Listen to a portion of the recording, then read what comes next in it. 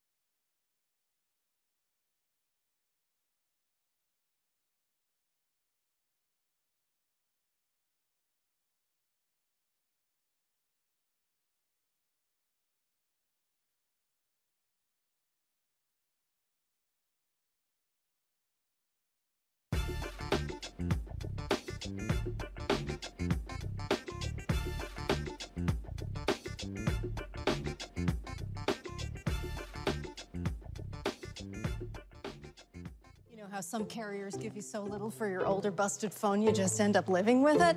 I don't think so. Verizon lets you trade in your broken phone for a shiny new one. You break it, we upgrade it. You dunk it, doggy bone it. Slam it, wham it, strawberry jam it. We upgrade it. Get a 5G phone on us with select plans. Every customer, current, new, or business. Because everyone deserves better.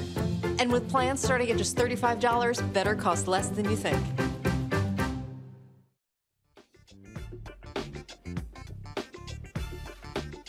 Hey, folks, today is Thursday, November 18th, 2021. Coming up on Roland Martin Unfiltered, broadcasted live from Glenn County, Georgia on the Black Star Network.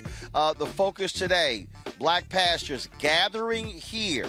The attention is on the Ahmaud Arbery family. It was last week where one of the white attorneys for the three men accused of killing him called out Reverend Jesse Jackson Sr., Reverend Al Sharpton, and said they didn't want black pastors in the courtroom. Well, black pastors responded. A lot of folks out here we would talk with.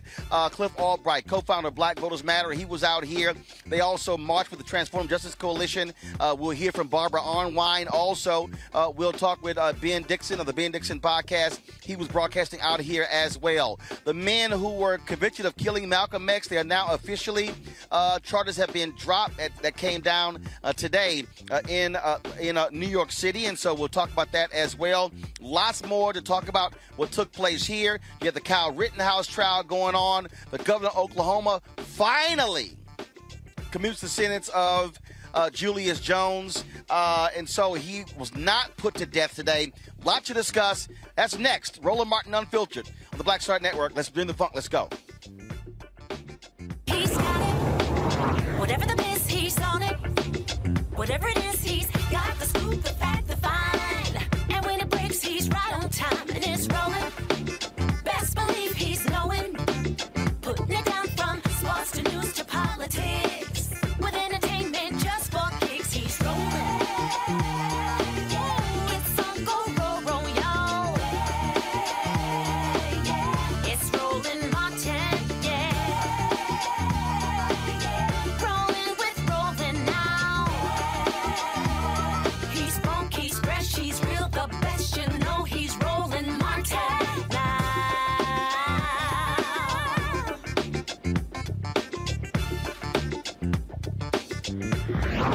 Martin. iPad.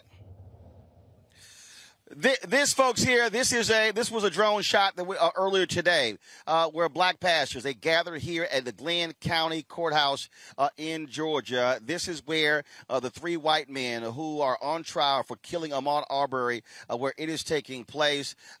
Several hundred gathered here. Other people here as well. They were out here. There were, of course, numerous folks who were speaking. You had folks with their signage. Again, black pastors showed up and showed out. They had signs and shirts saying Black Pastors Matter, and it was all in support of standing with the Ahmaud Arbery family.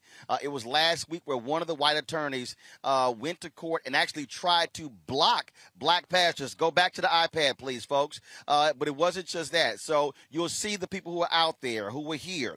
You will see them. They were out there. They were preaching. They were praying. They wanted a show of force to let folks in this city, in this county, know that African Americans are going to stand with the Arbery family. There were pastors from all across Georgia, all across the country, who were here, who decided to come here as a show of force. And again, it was a really great scene. Attorney Ben Crump, Attorney Lee Merritt, others standing with the family. They were out here as well. Like I said, they had the signs. People were out here as early as 7 o'clock this morning. Initially, the rally, the prayer vigil was supposed to start around 11 a.m. Reverend Al Sharpton's plane was delayed. He did not get here till almost 12:30, and then they started the vigil really around 1:15. And so different members of the Arbery family, they spoke, including Marcus Arbery, his father, also his sister. She spoke as well. And so that was taking place here. And so we're going to keep showing you, keep rolling that video. And then later, of course, every Thursday they have a march from the courthouse into the community to an Ahmaud Arbery mural that's several blocks away. We live stream that event just like we live stream this event right here. And so we're going to show some of that. So stay on this video. Joining us right now is Cliff Albright, co-founder of Black Voters Matter. Cliff, it was great to see people turn out to stand with this family. That's what it was all about. It wasn't about a photo op. It wasn't about any of that. It was letting this family know they are not alone. That's right, definitely. Letting this family know that they're not alone, but also letting this entire community know that it's not alone, because these issues are affecting this entire Brunswick, Glenn County community. And so it's very important for folks to come here. And to what I've been talking about is the importance of bearing witness, right? You know, bearing witness is something it's got spiritual importance, right? Like you got to be able to bear witness, or else you can't have people appreciate what the miracle is, right? And unless somebody's bear witness that the stone has been moved and the body is no longer in the grave, then you can't appreciate the miracle, right? But in this context, bearing witness is also important, because in bearing witness, we help tell a story about what's going on in this courthouse. In bearing witness, we actually put pressure and bring correction, because the fact of the matter is the defense attorney told on himself and told the truth when he said that having these black pastors inside the courtroom is intimidating, right? It's distracting. What we know is that they have filed motion after motion trying to even get Barbara and Daryl, Transformative Justice Coalition, who's been here since day one, trying to get them out of here, trying to get black pastors out of here. And every minute that they spend filing a motion like that, guess what? That's one less minute that they have telling the lies that they've been telling in the story about the way that they hunted down and murdered. Here's some video. Reverend Jesse Jackson Sr., he was out here, of course, marching with the young folks, marched with the Transformative Justice Coalition as well. And he made it perfectly clear that he wanted to be out here. Right. And so to your point there about the family, about what these attorneys doing. I mean, you know, they've been playing the white supremacy card as hard as possible. That is, they want black people's silence. They literally tried to stop Marcus Arbery from even looking at the jury. I mean, serious? That's right. Yeah, it's the epitome of trying to control our bodies, right? You want to even control not just whether we're present in the courtroom. You want to control who I look at, or how I look, or what I have on, or you know, even what mask. He made a point about saying somebody had on I don't know if it was a Black Lives Matter or a Black Voters Matter mask on, but yeah, but that's the point, that there's a lot of yokes that need to be broken in this community, and it's communities like this. It's like Brunswick and Glenn County and other rural, smaller communities, and so that's why it's so important that we be present here for this trial, to deal with this very specific issue, to get justice for Ahmaud and his family and his community. But there's actually a mayor's election taking place right now in this community. And there's issues on the ballot like Confederate monuments and housing issues. You know, this is you've been here, right? You can see the disparities in this community. On the one hand, you come down the street and there's a yacht club. But on the other hand, when you do this march through the community that we just did, you see vacant houses and dilapidated blocks and things of that nature, right? There's yokes that need to be broken in this community. The forces that led to these three lynchers, murder.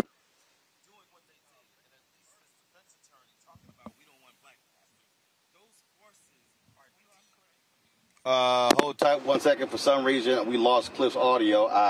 I don't know why. So looks like we got the audio back. You know, okay. So guys, talk to me. Do we have audio or not? I don't understand how we're losing audio.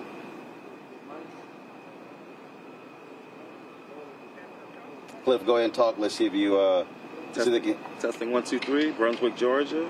Justice for Ahmaud. Okay, guys in the control room, listen, me and Cliff are on the same line. Okay, listen, we're on the same line. You lose Cliff, you lose me. Okay, so y'all got to work that out. All right, Cliff. So on that particular point there, when you talk about the work that y'all do, That's what people need to understand. The DAs that initially did not step up to prosecute these 3 white men, those are elected positions. And so for the people out there, and I saw some of them on our YouTube page and our Facebook page saying, oh no, all this marching stuff doesn't work. It's ineffective. They're lying. They don't understand. You have to organize, mobilize in order to galvanize the people to create change. Right. And even events like this are still organizing and mobilizing events, right? So one of the things that we do when we do these marches, I've done a couple with Barbara and Daryl now, and again, hats off to them for being here since day one.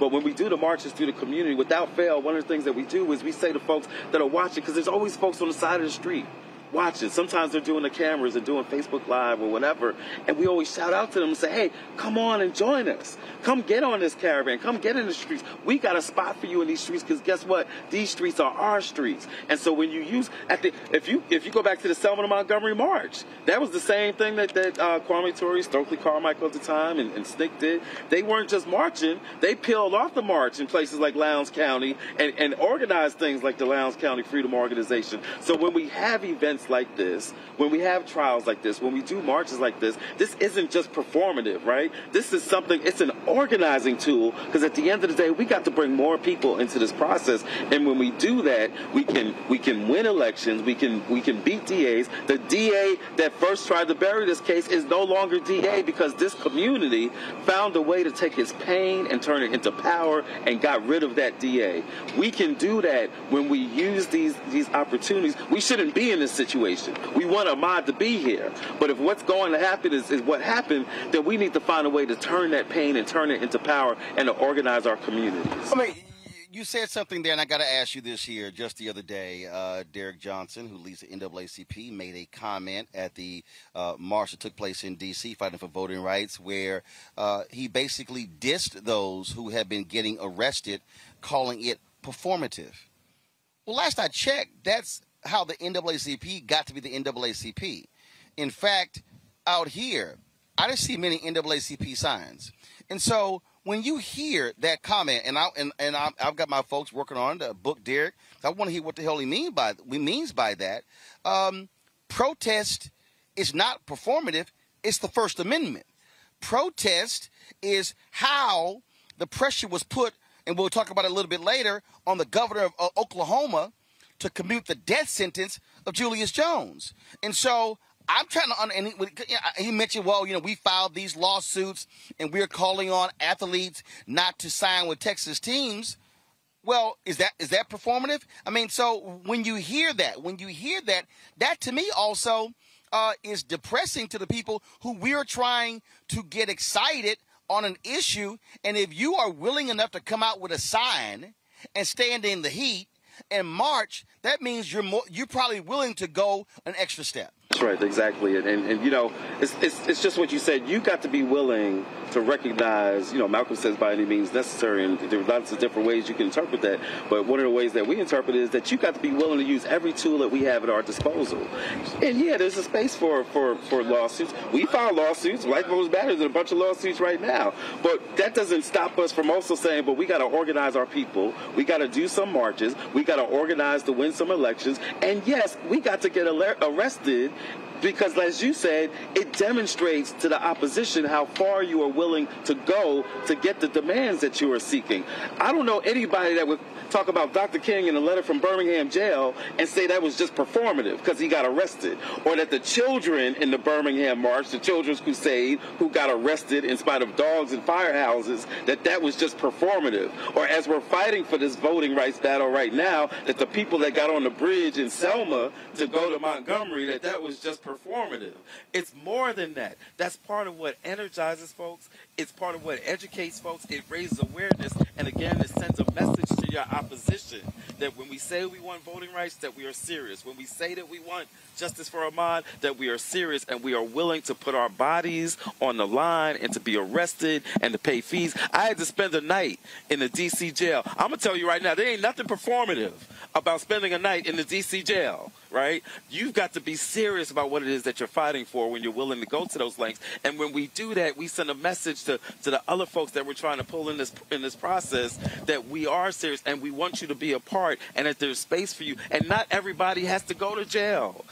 There's a role for everybody to play, but part of how we get people willing to play these roles, whether it's to cook or to sing at an event or to send a text, when they see us willing to go to certain lengths, it sends a message and it gets more people involved. And I wish that the NAACP at the national level, because I want to be clear, we do a lot of work with NAACP chapters in different communities, and they're down for some of these actions. They do some of these actions, right? We just would love to see if at the highest level that instead of criticizing quote-unquote performative actions, if they would support some of these actions, because we can walk and chew gum at the same time. We've got nothing against lawsuits, but you best believe that we got to do that and all these other tactics that we got to do, because we're not oppressed through one mechanism, and we're not going to overcome our oppression through just one mechanism. All right. Cliff Albright, co-founder of Black Voters Matter. Man, I appreciate it. Always good to see you on the front lines. Thank you. You always show up for our people, and we appreciate that so much. I appreciate it, brother. Thanks a lot. All right. I want to bring in my panel right now, folks, to talk about this and some other issues. We have Greg Carr, of course, Department of Afro-American Studies at Howard University, Reese Colbert, Black Women Views, Faraji Muhammad, radio and TV host. Glad to have you here. In a moment, we're going to talk to Ben Dixon. He's going to join us as well. Ben's going to join us on the panel here to talk about this here. Let me start with you, Greg, and that is it was to see the folks out here to Cliff's point, to Cliff. You can go ahead to Cliff's point. What's important, seeing the voices and seeing the people. And in fact, I'm going to do this here. Let me try to grab my I've got a couple of things here. I'm trying to grab my iPad. Thanks a lot, Cliff. I know, folks, I got it. But I want to try something here because, Greg, we live streamed this a little bit earlier, and that is, as I said, Barbara Arnwine and the Transformative Justice Coalition, they said every Thursday they have done a march through the community.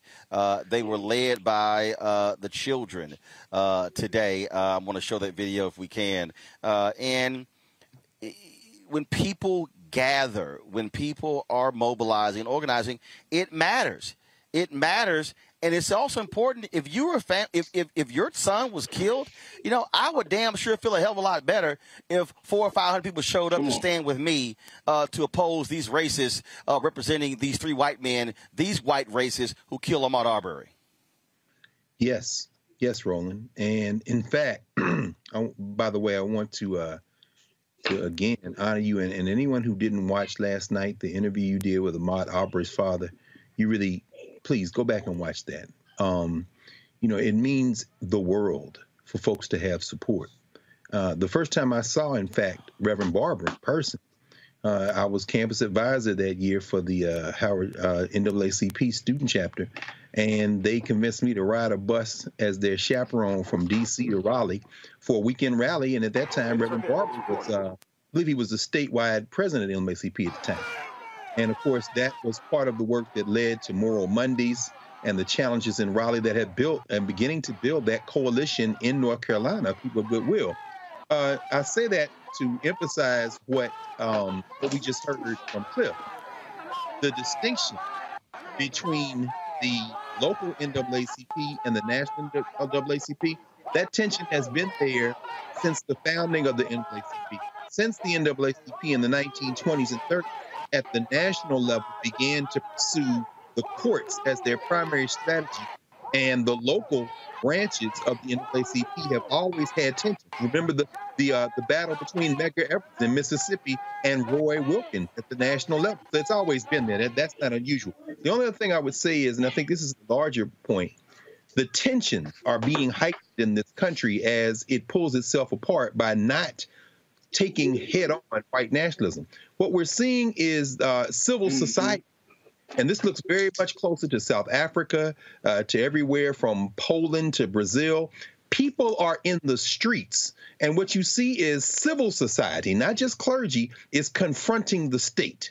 And this is heightening the tensions between human rights campaigns, not just civil rights campaign, but human rights struggles and a state apparatus that has proven itself either unwilling or unable to defend our basic human rights. And so this development, as you said, finally, is really an exercise in showing the state that you are not in charge.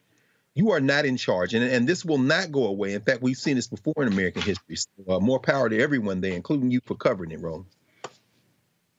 Enjoy all your favorite sports like never before at BetMGM. Signing up and playing is so easy. Simply sign up using code Buckeye and receive up to $1,500 back in bonus bets if you don't win your first bet. When you register with BetMGM, you can get instant access to a variety of parlay selection features, live betting options, and the best daily promotions in the business. And with BetMGM at your fingertips, every play and every game matter more than ever. Place your moneyline, prop, and parlay bets with the king of sportsbooks today. Sign up using code Buckeye and receive up to $1,500 back in bonus bets if you don't win your first bet. That's right, up to $1,500. Again, sign up using code Buckeye and receive up to $1,500 back in bonus bets if you don't win your first bet. BetMGM and GameSense remind you to play responsibly. 21 plus and present in Ohio. Subject to eligibility requirements. Rewards are non-withdrawable bonus bets that expire in 7 days. Gambling problem? Call 1-800-GAMBLER in partnership with MGM Northfield Park. That's 1-800-GAMBLER. This is it. Your moment. This is your time to make your comeback with Purdue Global. When you come back with a Purdue Global degree, you create opportunity for yourself, your family, and your future. It's a degree you can be proud of, a degree that employers will trust and respect. Purdue Global offers working adults like you over 175 flexible degree programs to meet your specific career goals. These include associate, bachelor's, master's, and doctoral degrees and certificates. Purdue Global degree programs range from nursing to business to communication and more. Whatever your interest, we have the degree that will move you forward. You have the knowledge, you have the experience. Now it's time to get credit for the work you've done and earn the recognition you deserve with Purdue Global, Purdue's online university for working adults. You know you're worth it. We do too. So don't wait another second to get the degree that will take your career to the next level. Start your comeback today at purdueglobal.edu.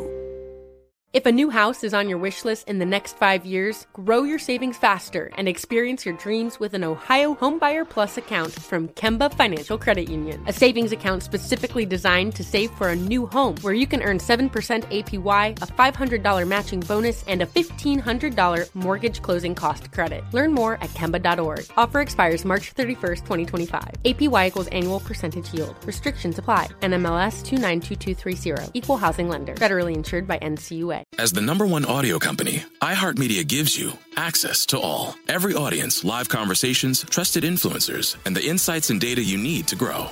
iHeartMedia is your access company. Go to iHeartResults.com for more.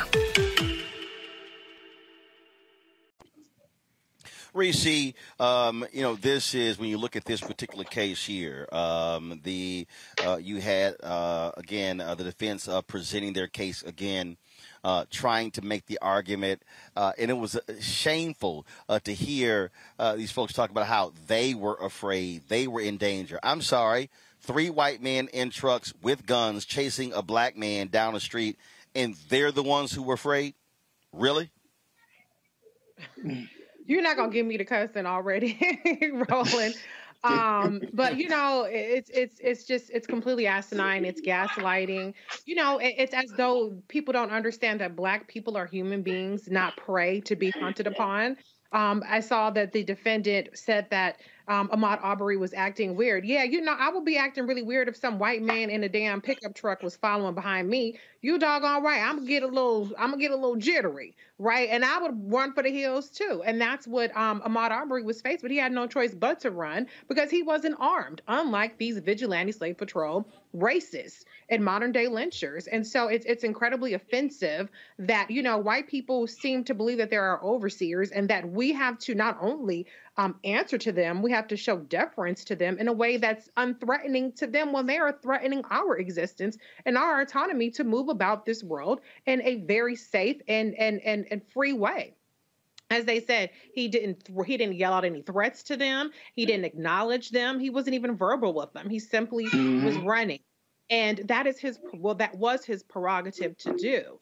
And so this is just so offensive. But, I thought it was a really strange comment to call these kind of protests performative.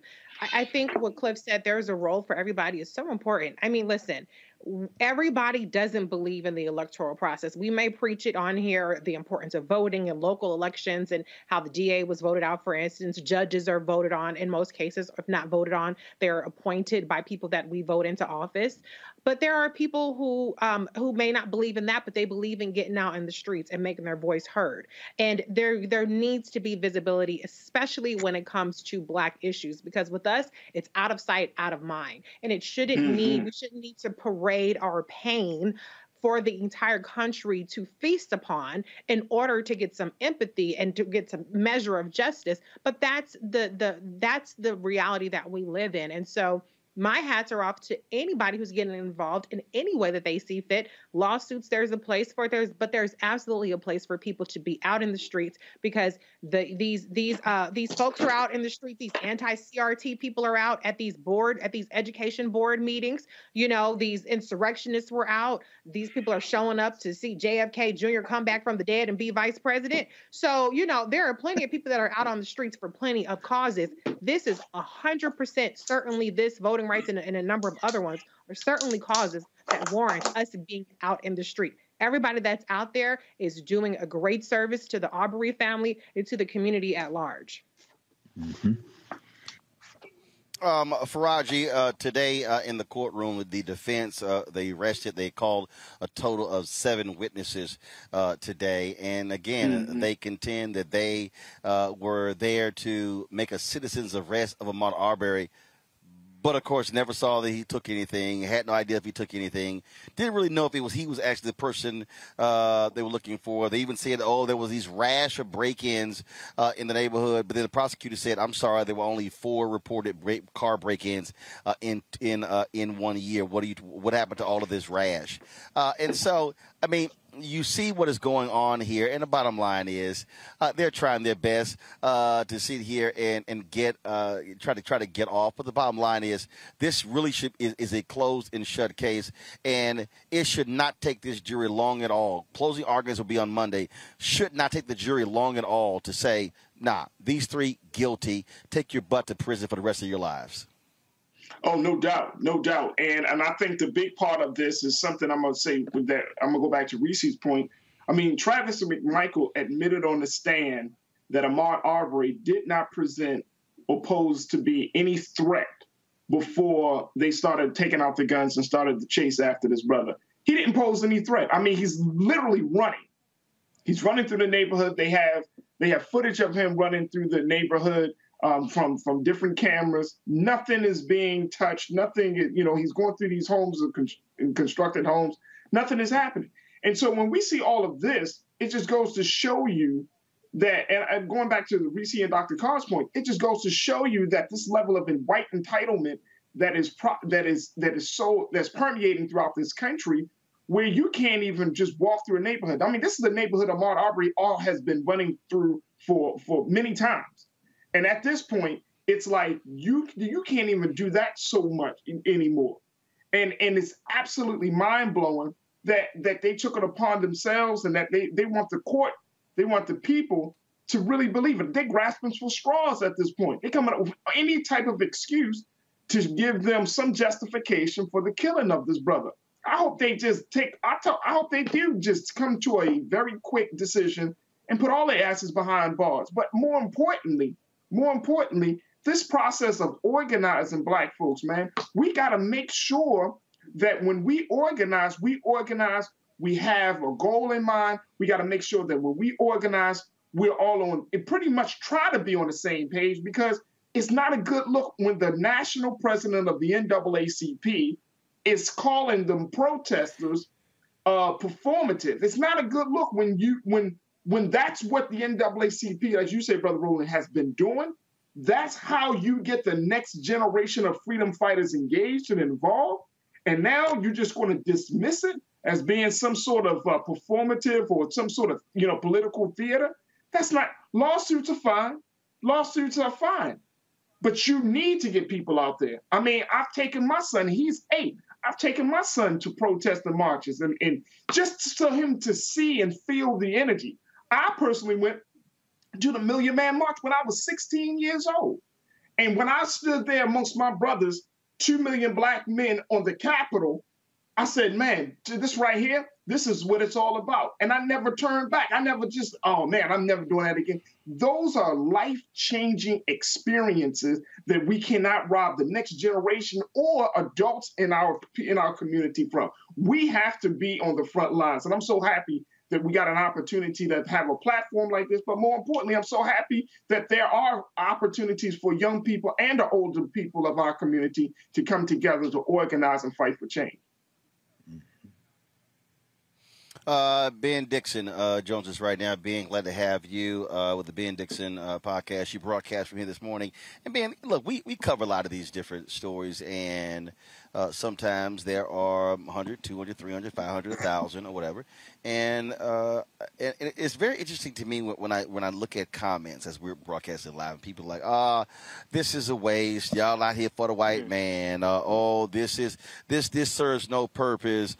We got to do for self. I mean, so you hear all the people who go back and forth as if they were in the same situation, they would not be pleased if there was somebody who cared enough to travel near and far to be able to say, I stand with you.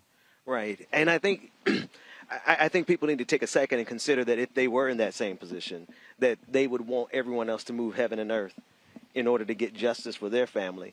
And to take into consideration that we have the capacity of, like what Brother Albright said before me, to chew gum and walk at the same time. We have to multitask. We have to be able to hit this at multiple levels and multiple times because we're not getting hit from the system in one way.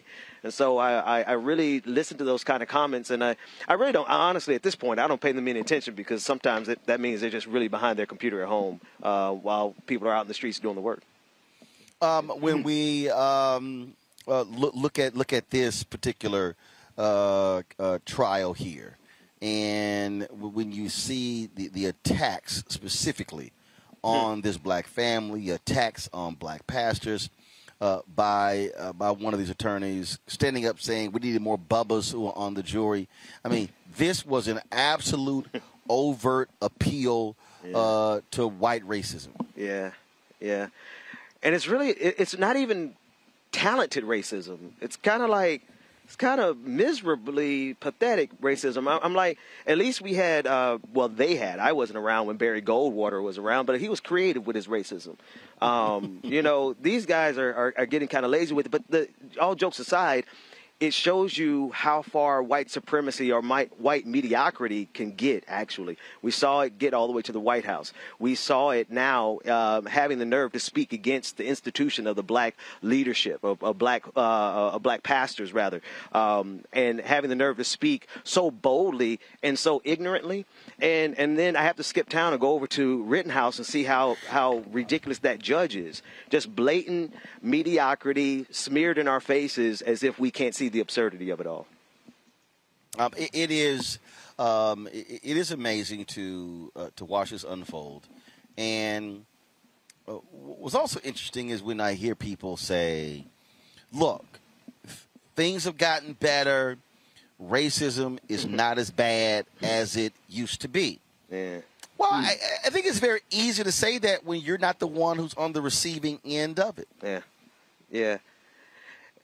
I'm trying to think who says that besides some white folks. If any black folks are saying that, I really want to know what side of the street they grew up on, what neighborhood they came from. Because no matter, honestly, I don't care what side of the street you came from, you face some kind of racism. Things have gotten better, clearly. But, what did Malcolm say? You take a knife out of my back 9 inches, but you didn't take it all the way out, right? By not taking it all the way out and then rectifying the situation. I'm not just satisfied with them not being racist anymore. It's time to rectify all the mess that racism caused. See, that's why I love that line from the movie Malcolm X was, "No, I'm not satisfied." Yeah. And see, I think that's what the deal is. I mean, the reality is when I listen to the Bill Maher's of the world, when I listen to the Joe Rogans, well, first of all, I don't listen to them. I was going to say, why would you listen to But when I that hear guy? what they have to say. Yeah. when I hear these different things, it's this whole deal of, look, if things got a lot better, you should be satisfied. No, I'm not satisfied. What did Jackie Robinson, what was the name of his book? I Never Had It Made. He said, as long as there's one black man who is not free, I never had it made. You know, I don't know that I would be satisfied until, and I say this tongue in cheek, because I don't think we want our village idiots to ascend to the top of the mountain.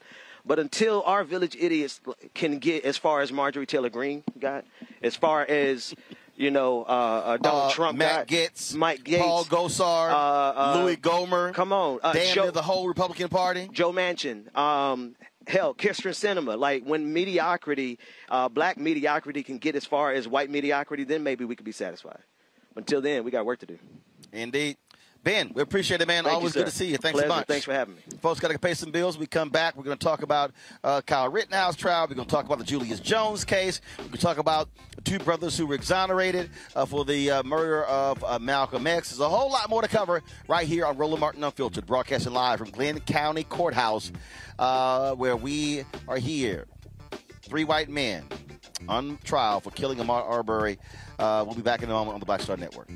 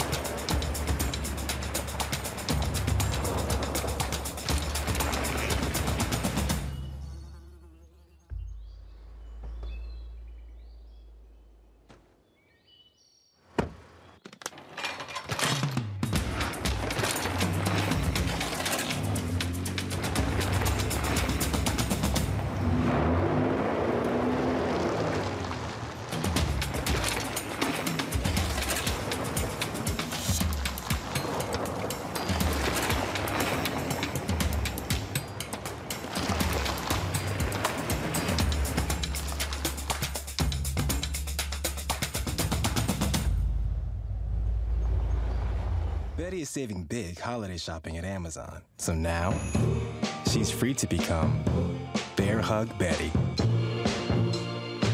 Settle in, kids. You'll be there a while. Ooh, where you going?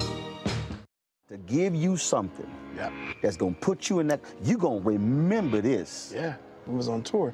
So Brian wanted to be the headliner. Now, your headliner was New Edition. So we're like, okay. You want to be a headliner? No problem. Since you think you that big a band, okay? Yeah, yeah. And I'll never forget one night we, 2 of the guys, the driver got lost. I think it was Westbury we were playing. And I'll never forget, they asked him if he didn't mind going on first, and we would close out. And they came back and said, no. I give him his prop. He took it like a man. It was rough out there. By the time he would come out, you could hear echoes. Wow.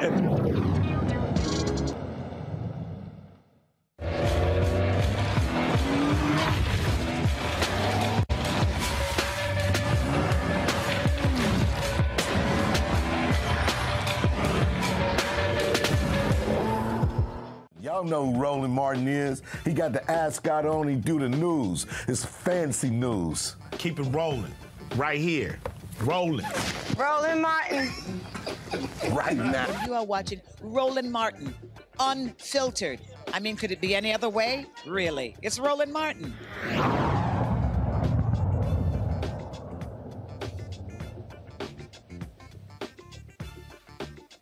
Enjoy all your favorite sports like never before at BetMGM. Signing up and playing is so easy. Simply sign up using code Buckeye and receive up to $1,500 back in bonus bets if you don't win your first bet. When you register with BetMGM, you can get instant access to a variety of parlay selection features, live betting options, and the best daily promotions in the business. And with BetMGM at your fingertips, every play and every game matter more than ever. Place your moneyline, prop, and parlay bets with the king of sportsbooks today. Sign up using code Buckeye and receive up to $1,500 back in bonus bets if you don't win your first bet. That's right, up to $1,500. Again, sign up using code Buckeye and receive up to $1,500 back in bonus bets if you don't win your first bet. BetMGM and GameSense remind you to play responsibly. 21 plus and present in Ohio. Subject to eligibility requirements. Rewards are non-withdrawable bonus bets that expire in 7 days. Gambling problem? Call 1-800-GAMBLER in partnership with MGM Northfield Park. That's 1-800-GAMBLER.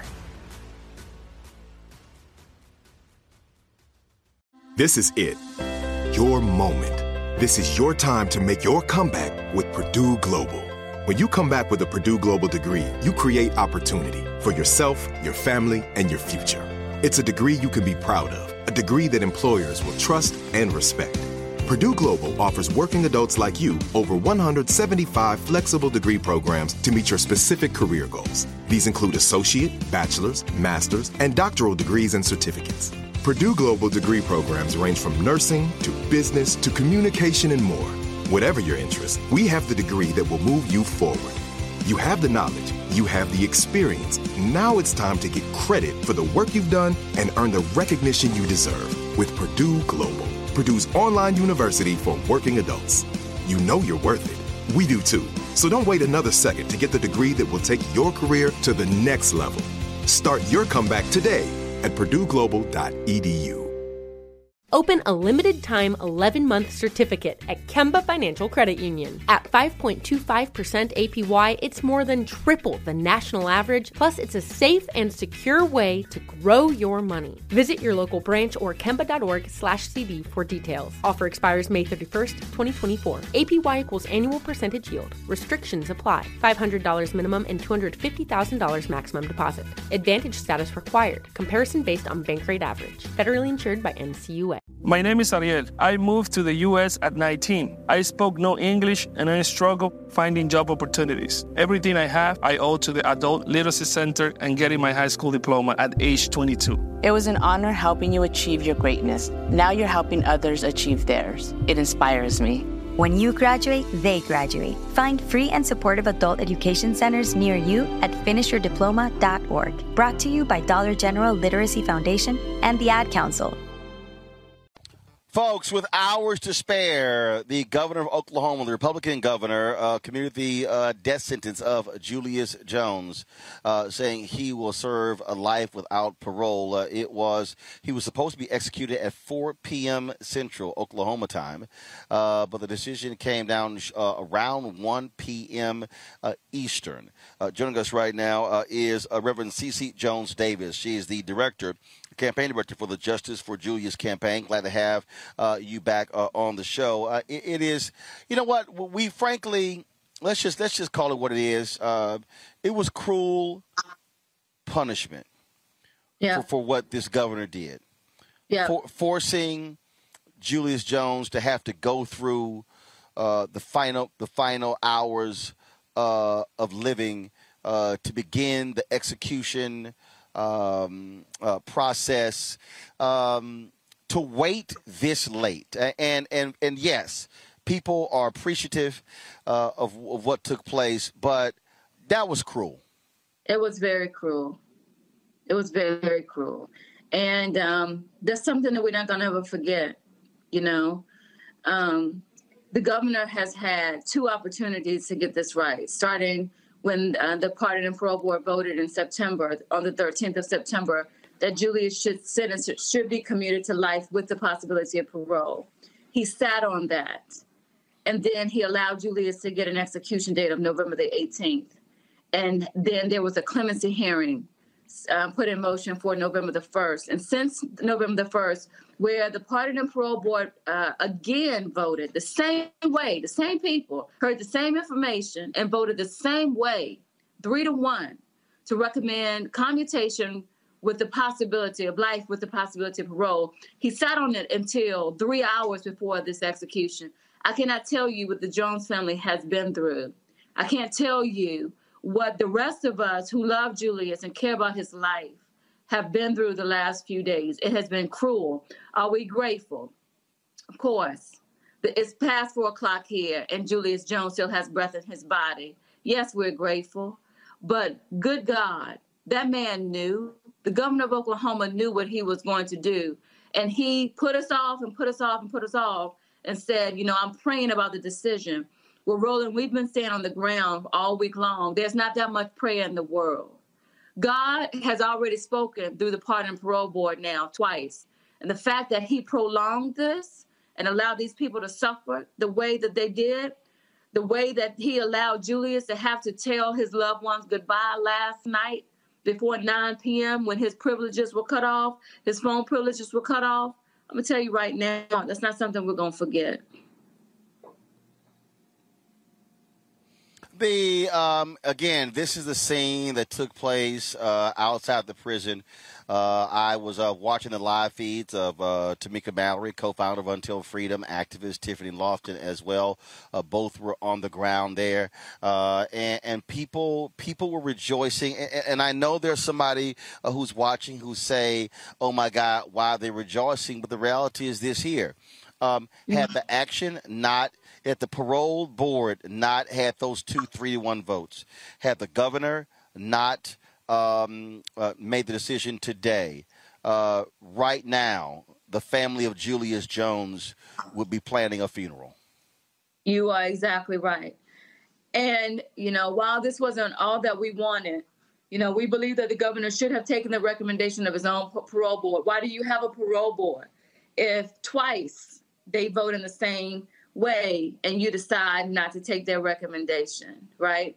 But Julius Jones has breath in his lungs tonight. 3 hours, the decision was made public 3 hours before he was going to be strapped to a gurney. And we're about to go to a prayer vigil. We've had a prayer vigils every night for the last couple months for Julius Jones, and we're not going to, get to a place where Julius is alive and not praise God tonight. So we're going to be out there praising God in just a few minutes. But the fact that this governor waited that kind of time and put this Jones family through what he's put them through today, this week, has been enormously negatively impactful. It is certainly, again, his family's been waiting for this moment. But to your point, there's breath in his body, which also means that, sure, the governor said life in parole, but you know what? Right. There still could be hope to have the facts of this case looked at. If you have the parole board say, there's some serious problems with this prosecution, and right. It needs to be looked at, and so we won't forget that. And so what's next for the campaign? What's next for you? We're going to take a deep breath. We're going to figure out where we are. I don't know all of what Julius's legal options are right now. It could be possible that he could be up for commutation, applying for commutation in 3 years. But we have to really talk to his attorneys and reassess. But right now, we're going to celebrate the fact that he's alive, and we're going to take a deep breath and figure out what's next. Reverend C.C. Jones Davis, we certainly appreciate it. Thanks a bunch. Certainly give our best to Julius and his family. Thanks for having me on. All right. Reese, I want to start with you. Going back to our previous conversation, it was the constant pressure. It was the petitions. It was the protest. It was getting celebrities involved. It was showing up at the hearings. It was showing up outside the governor's house. Again, I just think that when people run their mouths, it's really a bunch of people who sit in their asses at home who frankly never put anything on the line for somebody else. Absolutely. I mean, public pressure doesn't always work in these situations. I mean, the Republican Party is the party of death. It's the party of vengeance. It's the party of bloodlust. And so the fact that at least the public pressure was able to persuade this governor Stitt to do the bare minimum, which is at least commute the death sentence, is actually a miracle of the hard work that activists and protesters and the families have been putting through. It doesn't always work, but it's always worth it to make that public pressure happen because, it's a life that's saved and that life is worthy. So, yeah, I mean, it bothers me when people try to diminish the work that other people are doing. If you don't want to do it, then you don't do it. But you don't have to diminish what other people are doing. The facts of the matter is this governor is up for re-election in 2022. And unfortunately, they have closed primaries in Oklahoma, and nobody has announced that they will run against this governor. But I would say that, you know, voters, particularly Black voters in the state, need to make this a 2022 issue. I think he had that in mind when he did go as far as he did in terms of commuting the death sentence, but he did it in such a way where it's only a governor can intervene here and take it a step further, because he ordered that it has to be life without parole. So this needs to be a 2022 issue. So that's where people who believe in the political process can join up with people who believe in the protest process and make sure that the next governor of Oklahoma finishes the job and frees Julius Jones. You know, Faraji, a lot of things are done behind closed doors. They're done privately, but you know, my experience has been sometimes people will say we're not making any headway, so we got to go out there and do this thing publicly. And I think also this case is a perfect example. And I know that there are people who say that there are people like Dylan Roof, they've committed horrible crimes. But this case is another example of why you got to get rid of the death penalty in the United States. Oh, no doubt at all. And I think that there needs to be another conversation about that. And I appreciate Reverend C.C. Jones Davis for at least acknowledging to take a breath. I mean, you have to celebrate the fact that, one, that Julius Jones is alive as we speak, and that you want to regroup. And a lot of times people want to keep pushing, wearing out the volunteers and all the folks that have been doing the great work on the ground. So you got to think about that. You got to have those larger conversations about the death penalty in this country and how they disproportionately affect Black and brown people of this country. We got to have those discussions. But I want to make it very clear, because as much as we talk about the organizers, we can talk about politics of it. Let's just be very, very clear. This governor did not have it in his heart to grant Julius Jones clemency. He waited until the 11th hour.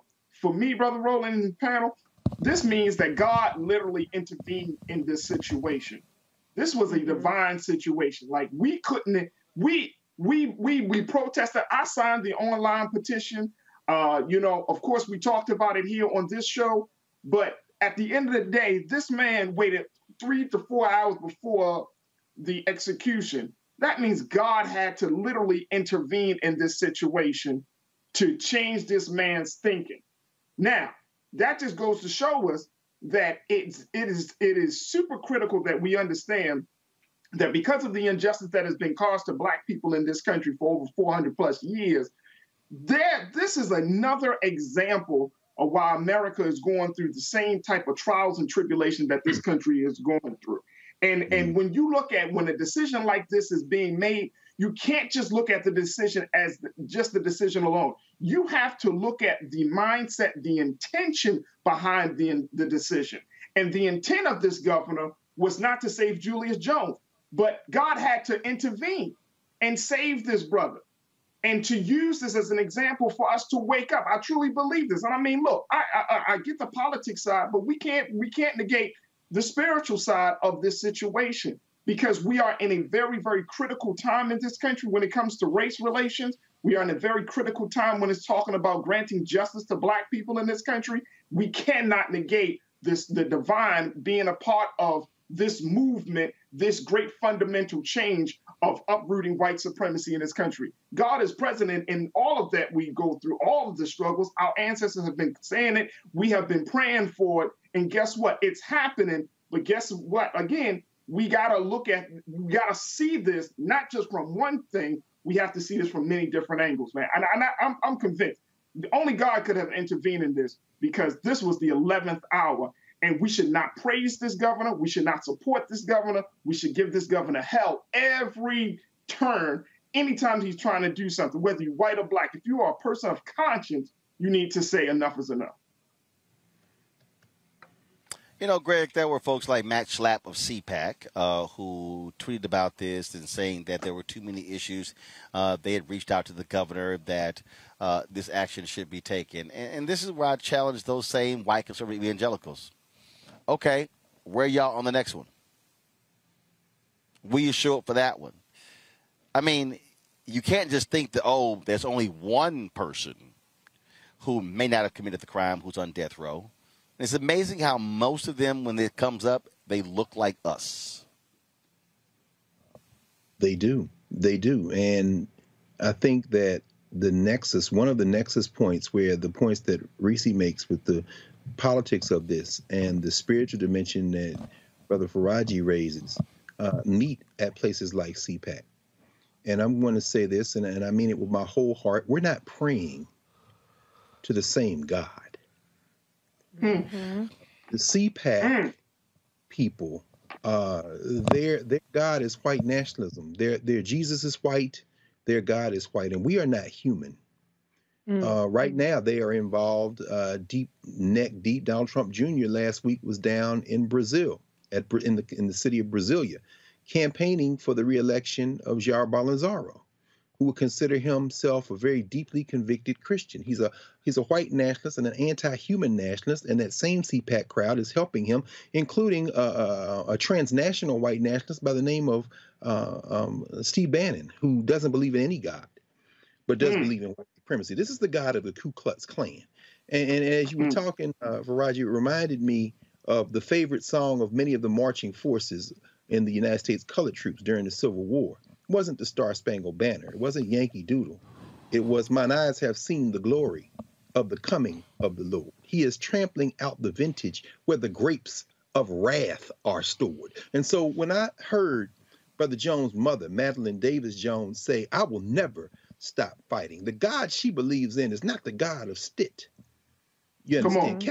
Kevin Stitt prays to a God of white supremacy. The Attorney General he appointed, who is now going to run, as you say, Reese, for re-election, John O'Connor. John O'Connor, who was up for a federal judgeship until he withdrew his nomination, until his nomination was withdrawn because the American Bar Association found him unqualified. John O'Connor is positioning himself for a tough election campaign against Getner Drummond. They're going to compete for who's the most white nationalist to run. Kevin Stitt didn't execute Julius Jones because Kevin Stitt understands. He counted up the cost. And there were too many people in the street, and these black people are not going to be turned away by appeals to a God and say, "I stayed up all night praying." Rev was right. He knew what he couldn't do. You have reached the limits. And I think this is very important to understand. So if you are a human being and you're going to put this man to death, then you're not on the side of God. You are on the side of whatever you're praying to, we're praying against. And it just makes me think about that. The last thing I'll say is, the Oklahoma Department of Corrections released what Julius Jones would have ordered for his last meal. 2 Kentucky Fried Chicken sandwiches with lettuce, tomato, and mayonnaise. 1 large McDonald's French fry with salt and ketchup. 1 medium or small, as budget allowed, meat lovers pizza from Pizza Hut, and a bottle of water. Julius Jones' last meal order is a metaphor for what we have done in this country far too often, which is set our sights too low. Kevin Stitt, you get no credit. Because our opposition to you is cultural, is spiritual, and what we witnessed today is you being overwhelmed by the fact that the tsunami's coming, man, and you can count. And we are going to move on up over you. If you had put him to death, it would have escalated a conflict just like you're covering in Georgia, because we are now past politics. This is a war, and we're not going to lose. Come on. All right, folks, we talk about how police impact black men. What about black girls? The Marshall Project has a new story that deals with that. We'll talk with the reporter next right here on Roland Martin Unfiltered on the Black Star Network. Back in a moment from Glenn County, Georgia. Are the stars out tonight?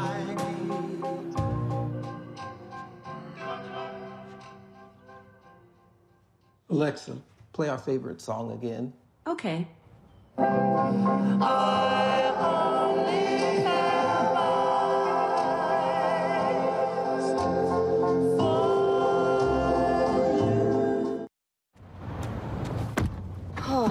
That spin class was brutal. Well, you can try using the Buick's massaging seat. Ooh, yeah, that's nice. Can I use Apple CarPlay to put some music on? Sure, it's wireless. Pick something we all like. Okay, hold on.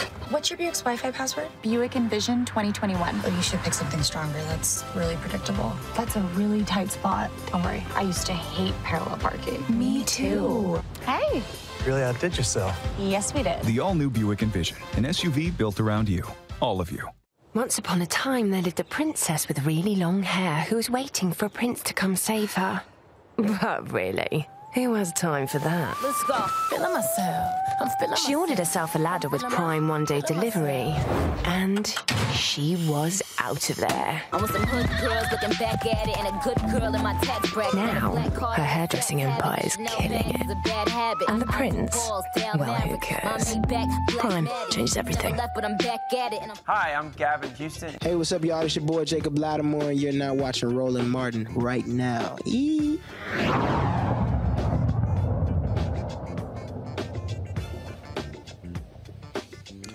Folks, we often talk about the impact of police violence on brothers, but they also impact sisters. The Marshall Project, they conducted a study that found black teens are more likely to be on the receiving end of police violence than any other group, particularly black girls. The data comes from 6 large police departments and found that black girls make up 1/5 of the violent interactions with police. In comparison, their white counterparts only represent 3% of cases. The Georgetown Law and Poverty Center study found that black girls were seen as older and less innocent than their white peers. Joining us right now is Abby Van Sickles. She is with the Marshall Project, hailing out of Oakland, California. Abby, that last point I think is important because oftentimes black girls are highly sexualized, and so therefore they aren't treated the same when they are being sexually assaulted. These differing standards, these sort of one standard for white girls and one standard for black girls, it's clear and evident when you look at these numbers. Yeah, thanks so much for having me. So when we were trying to understand the impact of police force on girls, we started looking at these 6 police departments that gave us their data, the difference between black girls' experience and white girls' experience really stood out right away in the numbers. And then we tried to understand sort of what that actually means for someone's life, what kinds of long-term trauma that can cause. And so we interviewed families and girls from around the country about their experiences when police have used force. And we're talking about, force including handcuffs, guns pointed at them, pepper spray, takedowns on the ground. And those experiences were, incredibly powerful. And so we used that coupled with the data to try to, reach people to understand what these interactions can really mean for people.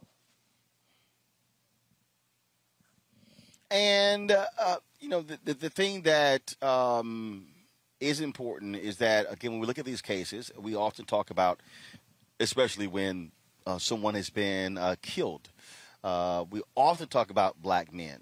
But what's often overlooked is exactly what's happening with black women who are also being victimized at the hands of police. Yeah, so just to be clear, when we looked at those departments, black men and boys stood out as, the far most common group to receive police use of force. But when we started to take a look at girls, it seemed like, black girls just had such a different experience than white girls. And that seemed to be, an important point that hadn't been highlighted, as much. And so we reached out to, academics who had studied this, including, as you mentioned, Georgetown. There's a professor there, Kristen Henning, who had really focused on this in a new book that she has. She talked about adultification, how when they have researched girls and how they're viewed, that white girls are oftentimes viewed as younger, black girls as older, and how that can really play into police interactions If police are, encountering a child or a teenager and viewing them as older than they really are, and that can have some really serious repercussions in terms of the force that's used and how that interaction goes. Questions for my panel. Reese, I'll start with you. Yeah, I mean, I guess my question is, what's next? I mean, we know that, Black girls are over policed. I mean, this didn't really go into incidents involving security guards or school resource officers. Did you have any insight into how Black girls are being treated by police in the school system? Yeah, so there's been, some really excellent reporting about school resource officers and the way that that kids encounter them, what kind of force those officers use. We didn't look specifically at the experience in schools, but just as we were researching cases and reading about, different experiences that schools came up, time and time again. That's where kids are spending so much of their time. And so the kind of encounters that they have there can also be really life-shaping.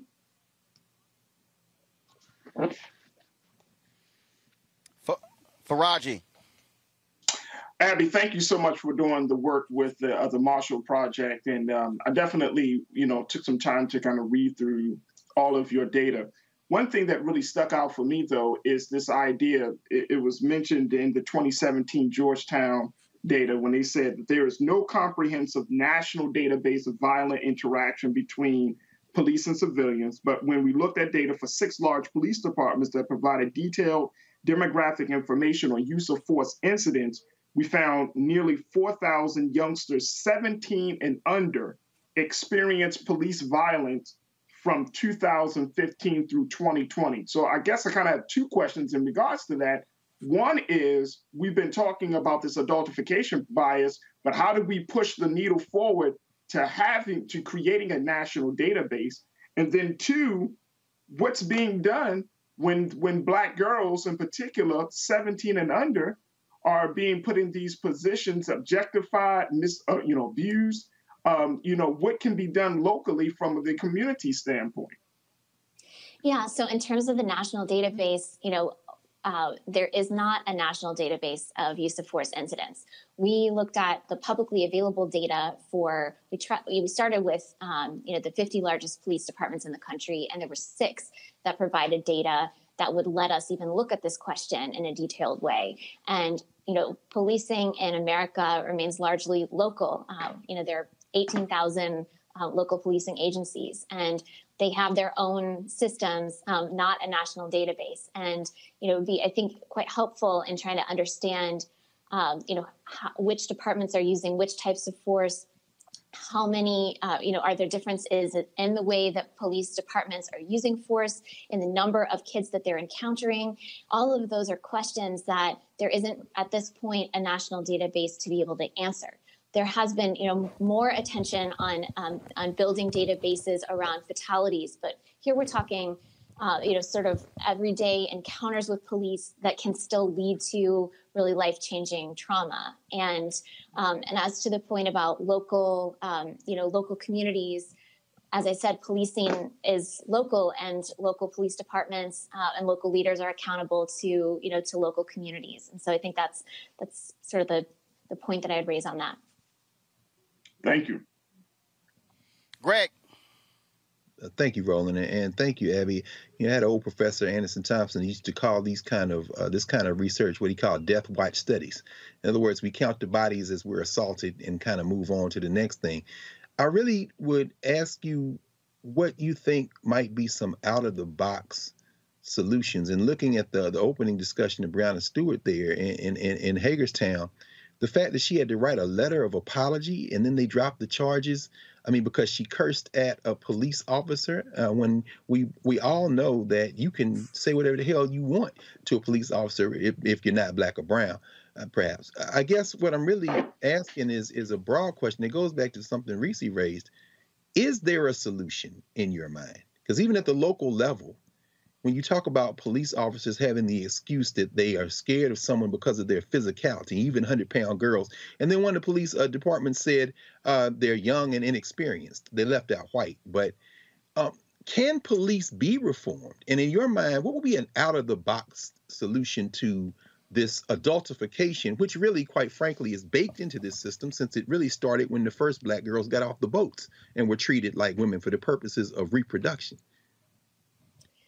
Well, when I'm doing reporting, I always try to find sort of what, is there a place that this is better? Is there a solution? How might this change? And I did talk with, some experts who are training law enforcement agencies on trying to, understand better how to interact with kids, how to interact with young people. One of the things that came up in sort of interview after interview with families and kids is that they felt like the interaction just sort of escalated super fast from something that was like a kid saying something back to an officer to suddenly they're in handcuffs, they're on the ground.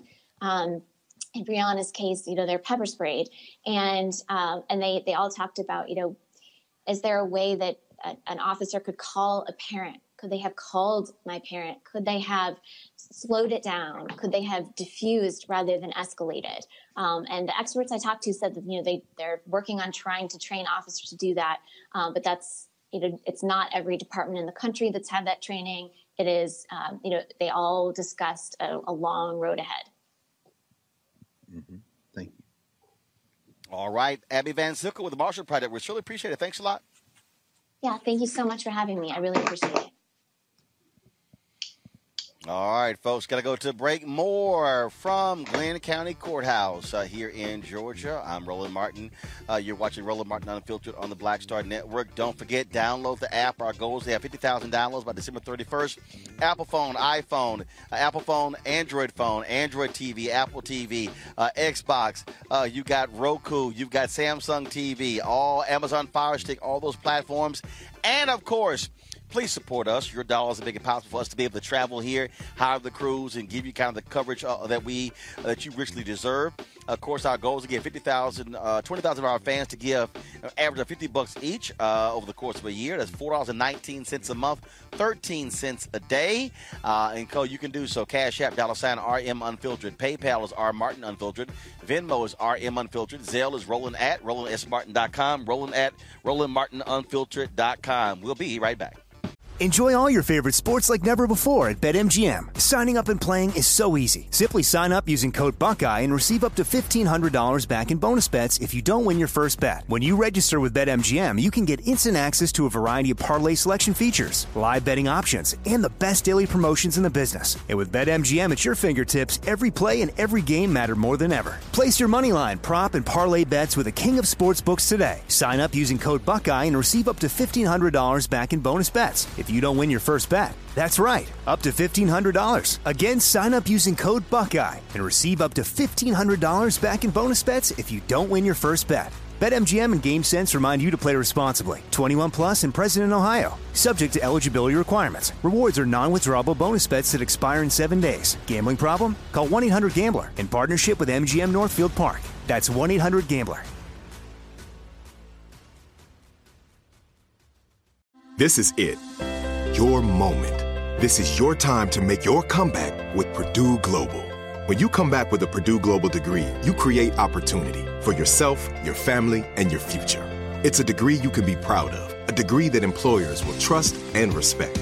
Purdue Global offers working adults like you over 175 flexible degree programs to meet your specific career goals. These include associate, bachelor's, master's, and doctoral degrees and certificates.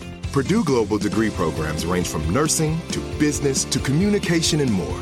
Whatever your interest, we have the degree that will move you forward. You have the knowledge, you have the experience. Now it's time to get credit for the work you've done and earn the recognition you deserve with Purdue Global, Purdue's online university for working adults. You know you're worth it. We do too. So don't wait another second to get the degree that will take your career to the next level. Start your comeback today at PurdueGlobal.edu. If a new house is on your wish list in the next 5 years, grow your savings faster and experience your dreams with an Ohio Homebuyer Plus account from Kemba Financial Credit Union. A savings account specifically designed to save for a new home, where you can earn 7% APY, a $500 matching bonus, and a $1,500 mortgage closing cost credit. Learn more at Kemba.org. Offer expires March 31st, 2025. APY equals annual percentage yield. Restrictions apply. NMLS 292230. Equal housing lender. Federally insured by NCUA. My simple solution to the problem was remove people from the scene and help them feel safer. In response to attacks against Asian Americans, Maddie Park raised over $250,000 to donate cab rides to the Asian community. There is so much more work to be done. We really need to come together and tackle this issue as a community. Support the Asian community. Learn how at lovehasnolabels.com. Brought to you by Love Has No Labels and the Ad Council. To give you something that's going to put you in that, you're going to remember this. Yeah, we was on tour. So Brian wanted to be the headliner. Now, your headliner was New Edition. So we're like, okay, you want to be a headliner? No problem. Since you think you big, you that big a band? Okay. Yeah. And I'll never forget one night we, two of the guys, the driver got lost. I think it was Westbury we were playing. And I'll never forget, they asked him if he didn't mind going on first, and we would close out. And they came back and said, no. I'll give him his prop. He took it like a man. It was rough out there. By the time he would come out, you could hear echoes. Wow.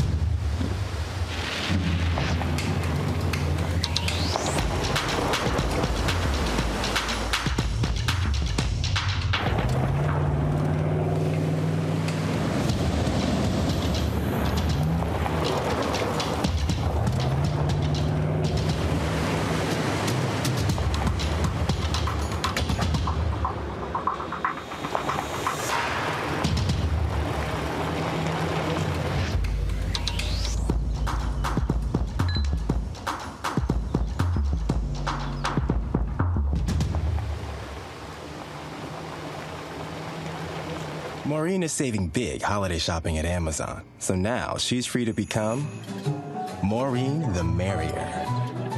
Food is her love language, and she really loves her grandson, like really loves. My name is Charlie Wilson. Hi, I'm Sally Richardson Whitfield. And I'm Dodger Whitfield. Hey everybody, this is your man Fred Hammond, and you're watching Roland Martin, my man, Unfiltered.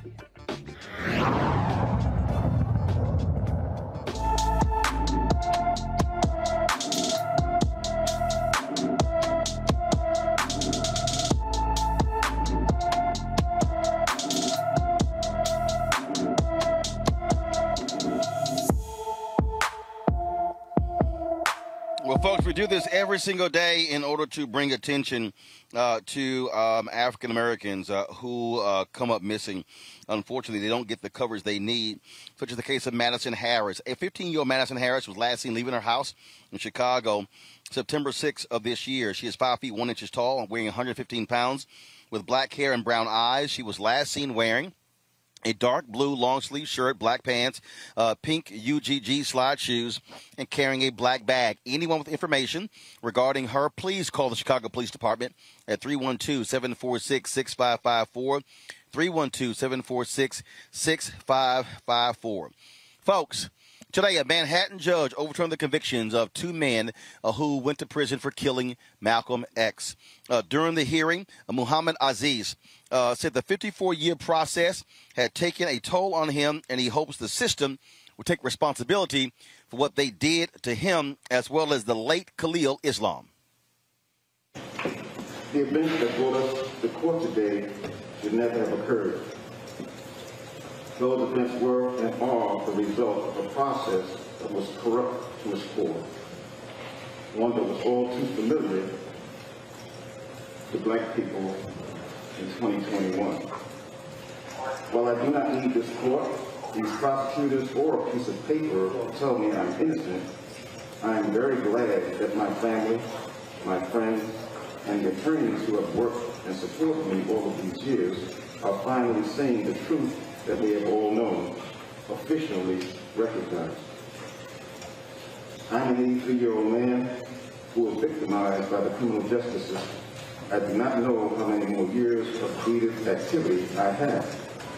However, I hope the same system that was responsible for this travesty of justice also takes responsibility for the immeasurable harm caused to me during the last 55 or 56 years. Thank you, Your Honor. To Mr. Aziz and your family, and to the family of Mr. Islam, I regret that this court cannot fully undo the serious miscarriages of justice in this case and give you back the many years that were lost. This court's mandate requires that the judgments of conviction be vacated and that the indictment against Mr. Aziz and Mr. Islam be dismissed. The joint motion is hereby granted, and the record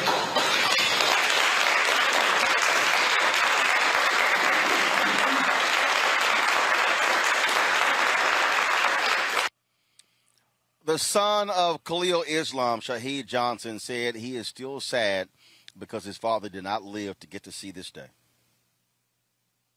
The fact that he's not here, it brings only a little satisfaction because I was in my mother's belly when he was taken. So for 25 years, there was no father-son connection except through, visitation rooms. So the fact that it almost sounds casual to me that he's being exonerated. So the great pleasure is not there because he's not here with me. So in the fact that the family suffered growing up with concerns of fear of people coming after us or to, walk in school looking over my shoulder, those kind of things you can't get back. So normality was gone when I was 10, because in 1975 we were forced to leave where we lived because it was assumed that someone was coming after us. So my childhood was over at the age of 10. So right now this is great, but not so great at the same time. So I am happy, but there's still sadness, So that's how I feel. Faraji, the FBI, the NYPD, they withheld evidence. If there's any reason to take the name of that son of a bitch, J. Edgar Hoover, off of that building, this should do it. If Democrats had any courage, they would actually pass a bill stripping his name from the headquarters of the FBI. Yeah, I would agree with you on that, but I don't see that happening. I think that that this situation here, the judge said it's a miscarriage of justice. This is not just a miscarriage of justice. We're talking about 56 years. We're talking about two black men who were in the Nation of Islam, who basically, if you're in the Nation, I grew up in the Nation. You heard the story of Malcolm X. You heard about his rise and fall, the whole thing. When you hear about the killing of Malcolm X, it strikes a nerve. Even to this very day, Malcolm X is one of the most revered black leaders that we have ever produced.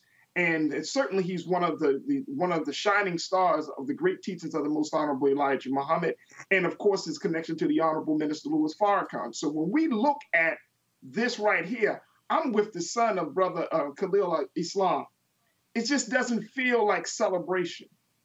It just feels like he said, it's just like this. It's just something being said. We say, exonerate. It's just a term being used.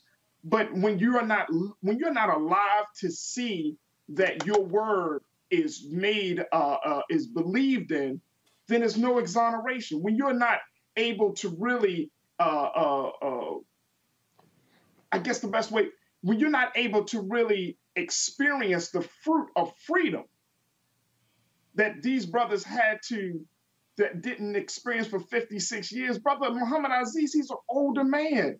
I mean, he was blessed to see this day, but 56 years has been taken from this man. And let's look at the reality.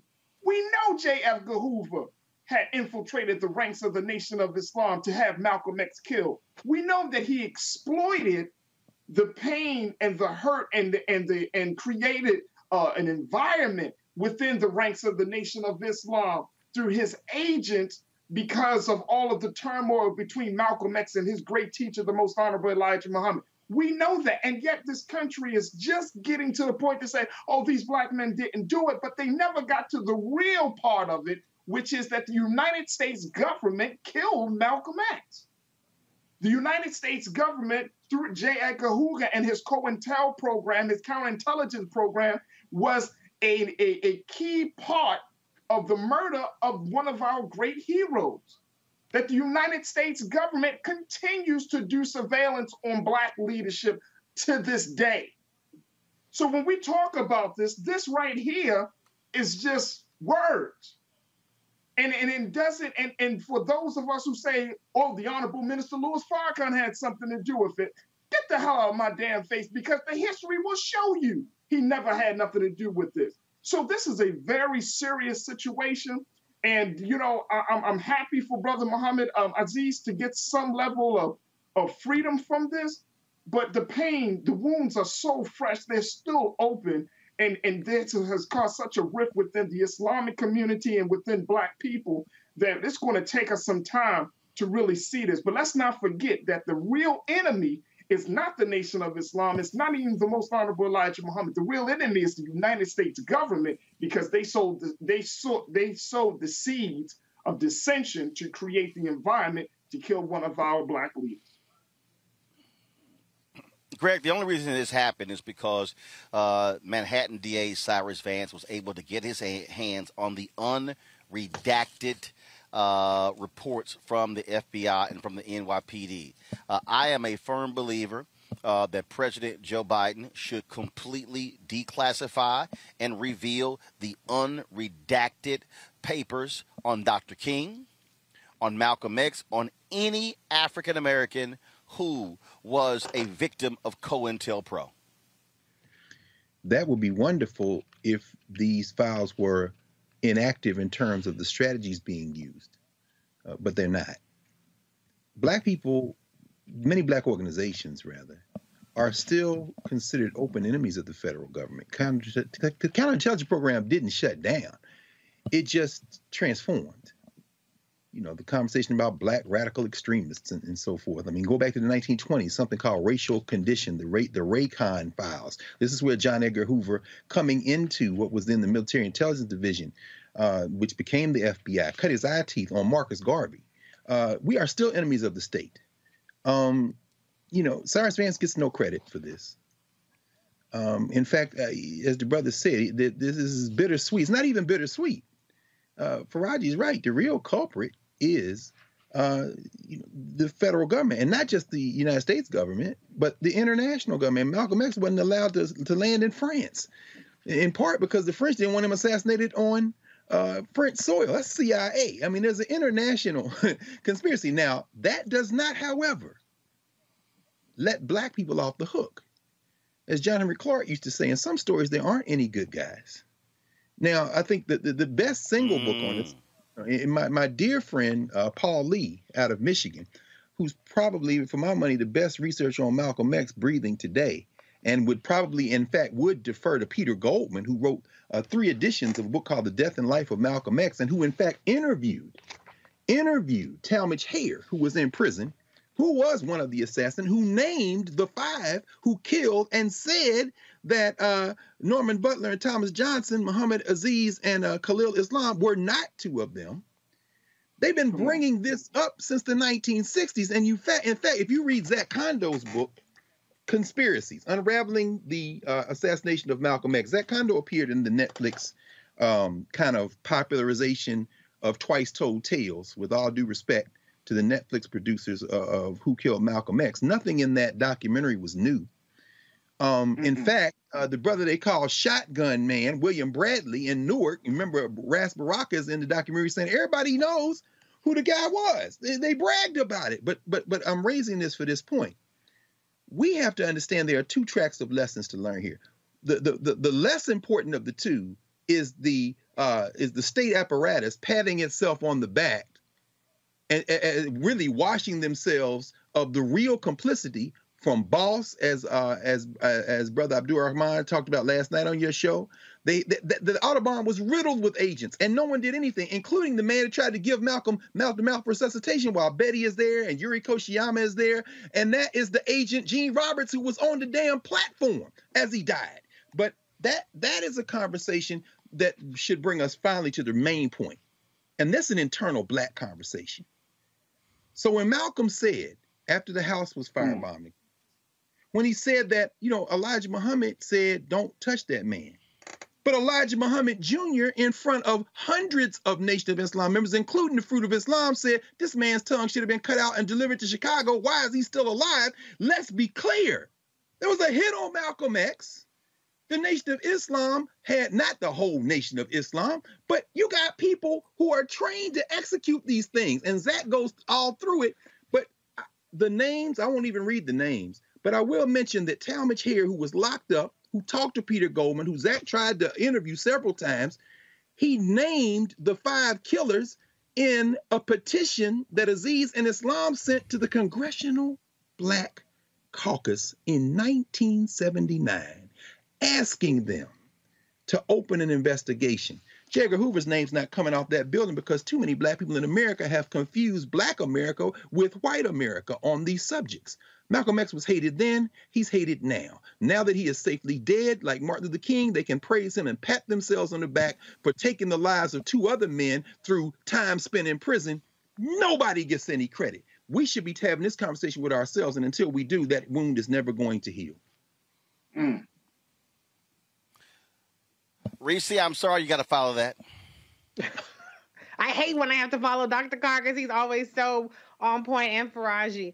I cannot say anything better than Faraji and Dr. Carr have, but I will just say that, the exonerations are always welcome. They're always necessary, but the damage has been done already. I mean, we're talking about families, children, marriages that have been torn apart as a result of these false accusations, and they're still happening. I mean, we go from exonerated from these 2 men to, from Julius Jones earlier, who's been exonerated by the evidence, but not exonerated in terms of his now life sentence. And so the harms are still being perpetuated over and over again. And I'm just tired of hearing about 70, 80-year-old Black men being, cleared of the charges that they were falsely accused of. And that's just all I don't have any solutions. I don't have anything positive to say other than it just continues to be horrific and tragic. Mm-hmm. Folks, up next, an update on the trial of the former cop who killed Atiana Jefferson in Fort Worth. That and some other headlines. Next, Roland Martin Unfiltered, broadcasting live from the Glenn County Courthouse in Georgia, right here on the Black Start Network. Back in a moment.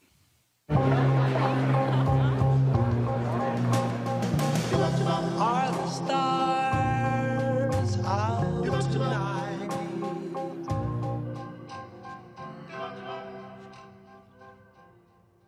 Alexa, play our favorite song again. Okay.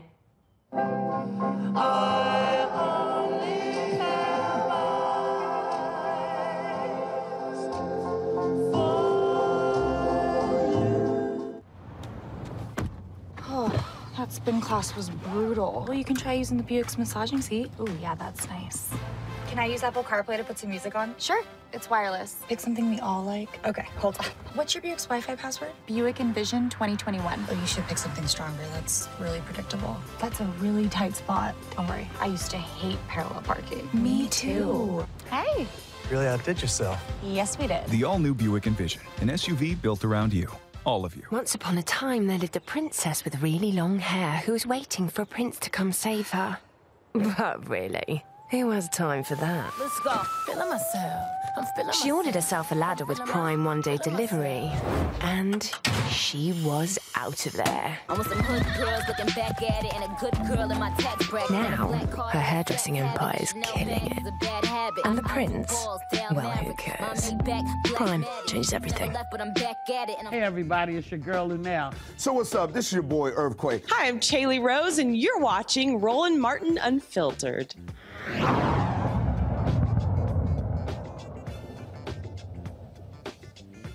All right, folks, a few headlines here.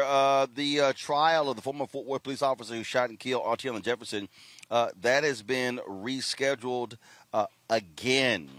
First of all, in January, Aaron Dean will face a jury for shooting Jefferson in 2019 after entering her home when a neighbor called to report her door was open for a wellness check. Dean did not announce he was a police officer when he entered Jefferson's backyard. The Jefferson family, they filed a wrongful death lawsuit against the city of Fort Worth. Again, that trial is going to take place in January unless it gets delayed again. Louisiana Governor John Bel Edwards will pardon Plessy after a unanimous vote by the Louisiana Board of Pardons. Now, in 1896, Plessy refused to leave a whites-only train car, leading to the separate but equal law. Now, of course, this is Homer Plessy, the landmark Plessy versus Ferguson case, getting this posthumous pardon.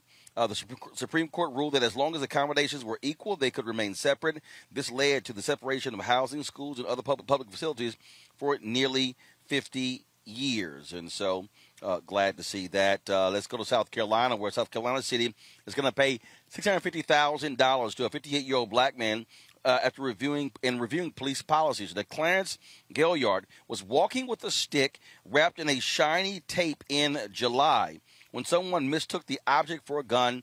And what did they do? Call 911 on the brother. Investigators say Officer David Lance Dukes ordered Gaillard to the ground and stomped on his head and neck when he didn't immediately drop. Duke was fired and charged with first-degree assault and battery. And the man who was the subject of a Supreme Court case that extended the possibility of freedom to hundreds of thousands of people since the life without parole as juveniles, well, he is now free 58 years later. 75-year-old Henry Montgomery was released from prison just hours after being granted parole on Wednesday. He was convicted in the 1963 killing of an East Baton Rouge sheriff's deputy who caught him skipping school. Montgomery was 17 at the time. That right there is again, it shows you how heinous and cruel America is, Reese, where it took a Supreme Court decision to say, what the hell are we doing? Literally sentencing juveniles to life in prison? This man was 17. He's 75 years old now. Like, it's a common thing that we've been discussing, tonight. And I mean, 75 years old. I mean, that was practically a death sentence given the life expectancy of a black man. Thank God he was able to survive long enough to get out and get free. But I mean, it's just sickening. I don't even have any other words than just sickening. Greg? No, I agree. I mean, the fact of the matter is that, this brother who did kill Charles Hurt, the fact that he spent almost 60 years in Angola, and that prison in Louisiana is named for the region in Central Africa where many Africans were taken through the port of New Orleans into enslavement. That's how black that prison he was in. They literally named it for the place in Africa enslaved Africans came from. The Miller versus Alabama case in 2012, which said that, you can't sentence juveniles to life. And then 2016, it was his case, Montgomery's case, that led to that being applied retroactively. And in this time period, there were over 800 people who have been freed. But the fact that we're having this conversation, and I'll end with this, Louisiana is one of the most unique but representative states in this country when it comes to this question of punishment. When you mentioned Homer Plessy, who was 1/8 black, who volunteered on that committee, that Citizens Committee in 1890, I guess 3 or 4, to go buy the ticket and get on the train because he looked like he was white. And that's how he outed himself on the train. Louisiana has always policed black bodies. The simple fact of the matter is Montgomery was up for parole twice since that case and rejected twice by the state board. And as you were reading the Plessy case and talking about Homer Plessy, you know what? I wonder how many people in Louisiana today would say, don't pardon Plessy. Racism's a hell of a thing, man. They're going to hold on this until the last dog dies. And so it's good to brother is out. So, but we got a lot more work to do. And Louisiana is a hell of a case study in how race operates. Faraji?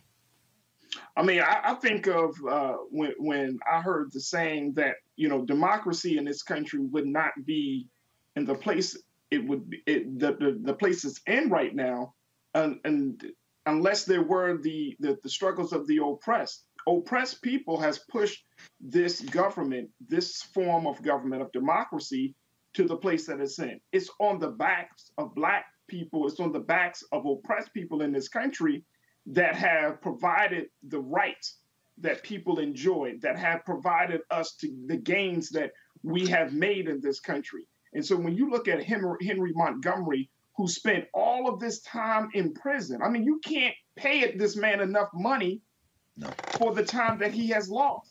What you going to pay him? What can you say to him? What can you do for him?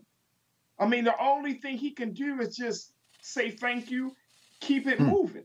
But it's the fact that, I mean, throughout the night we've been seeing how the justice system has to go so far. You have to go to the Supreme Court to get basic justice, because in the city or the state that these incidents occur, they're not providing justice to anyone.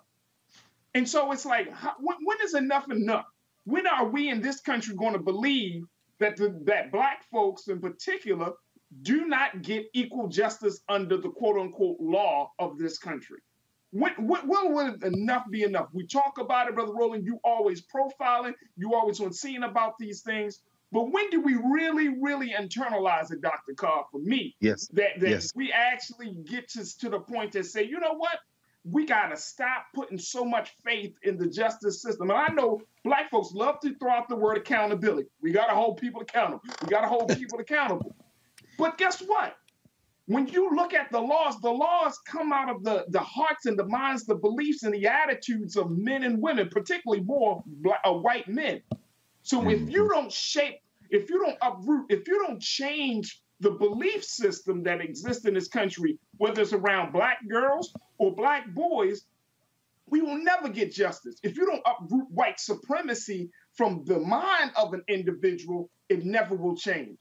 So, I mean, I just think that we got to get out of this thinking that, things will just change on the policy side without understanding that there can be no policy until we change the mentality of those who create the policy that keep us oppressed. Was that you with an amen, Reese? I didn't say it, but I will say amen. I heard somebody. I heard somebody say thank you. And I was like, hey. Okay. Might be one of those ministers down there, man. Danny right watching the show. That's what it is.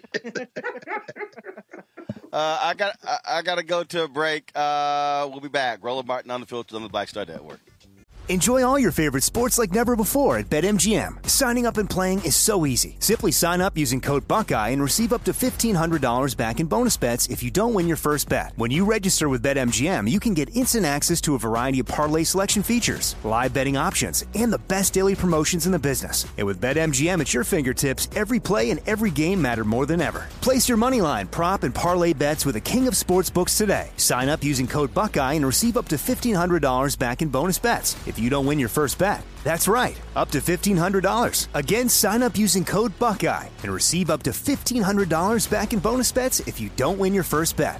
BetMGM and GameSense remind you to play responsibly. 21 plus and present in Ohio. Subject to eligibility requirements. Rewards are non-withdrawable bonus bets that expire in 7 days. Gambling problem? Call 1-800-GAMBLER in partnership with MGM Northfield Park. That's 1-800-GAMBLER. This is it. Your moment. This is your time to make your comeback with Purdue Global. When you come back with a Purdue Global degree, you create opportunity for yourself, your family, and your future. It's a degree you can be proud of, a degree that employers will trust and respect.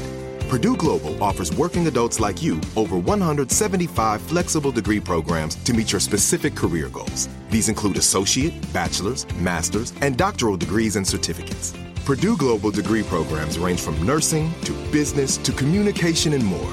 Whatever your interest, we have the degree that will move you forward. You have the knowledge, you have the experience. Now it's time to get credit for the work you've done and earn the recognition you deserve with Purdue Global, Purdue's online university for working adults. You know you're worth it. We do too. So don't wait another second to get the degree that will take your career to the next level. Start your comeback today at purdueglobal.edu. If a new house is on your wish list in the next 5 years, grow your savings faster and experience your dreams with an Ohio Homebuyer Plus account from Kemba Financial Credit Union. A savings account specifically designed to save for a new home where you can earn 7% APY, a $500 matching bonus, and a $1,500 mortgage closing cost credit. Learn more at Kemba.org. Offer expires March 31st, 2025. APY equals annual percentage yield. Restrictions apply. NMLS 292230. Equal housing lender. Federally insured by NCUA. My simple solution to the problem was remove people from the scene and help them feel safer. In response to attacks against Asian Americans, Maddie Park raised over $250,000 to donate cab rides to the Asian community. There is so much more work to be done. We really need to come together and tackle this issue as a community. Support the Asian community. Learn how at lovehasnolabels.com. Brought to you by Love Has No Labels and the Ad Council. To give you something that's going to put you in that, you're going to remember this. Yeah, we was on tour. So Brian wanted to be the headliner. Now, your headliner was New Edition. So we're like, okay, you want to be a headliner? No problem. Since you think you big, you that big and bad? Okay. Yeah. And I'll never forget one night we, two of the guys, the driver got lost. I think it was Westbury we were playing. And I'll never forget, they asked him if he didn't mind going on first, and we would close out. And they came back and said, no. I'll give him his prop. He took it like a man. It was rough out there. By the time he would come out, you could hear echoes. Wow.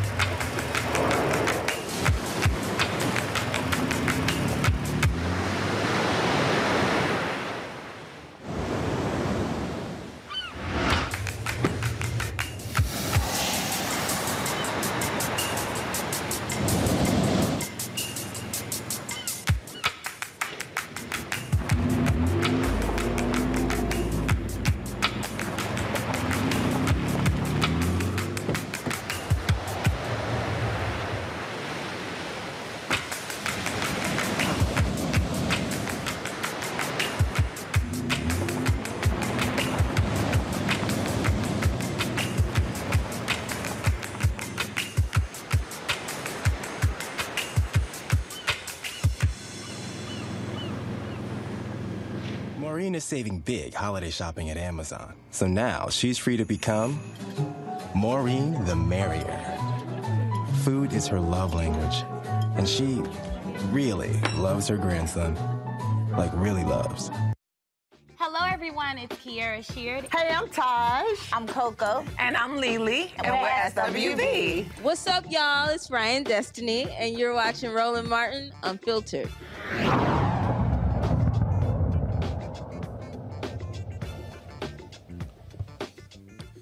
Folks, we're here at the Glenn County Courthouse in Georgia, where today a number of black pastors gathered as a show of force in response to some comments made last week by the white attorney for one of the three white men on trial for killing Ahmaud Arbery. That Kevin Gold, he said he did not want black pastors in the courtroom, specifically calling out Reverend Jesse Jackson Sr. and Reverend Al Sharpton.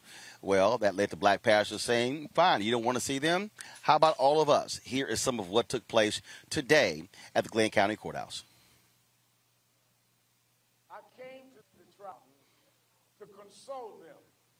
because you can't imagine the pain of a mother. What? To sit there and look at the killers of her son and their families. And nobody sitting there with her. The pain of a father who won't get a call from his son anymore. I did not come in the courtroom to protest. I came to pray that they would have the strength to stand up. Now, I do protest, but I came as a minister. And this man the next day defiled me for coming and said, why was I there? That we must have an agenda. Yes, our agenda is that the God we serve will give strength to this woman and this man and this family. All right, folks, that was Reverend Al Sharpton. We also heard from Ahmaud Arbery's parents. I want to say thank you to all the pastors who traveled near and far to come in just to be with us in this very, very difficult time. God is good. When Ahmaud was killed on the 23rd of February, the family had some of the darkest times of our lives.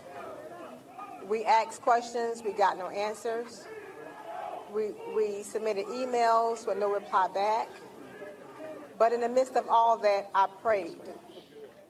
I asked the Lord to somehow tell me what happened to Quez. My daughter talked to me like weeks after, and she said, Mom, we don't even have an attorney.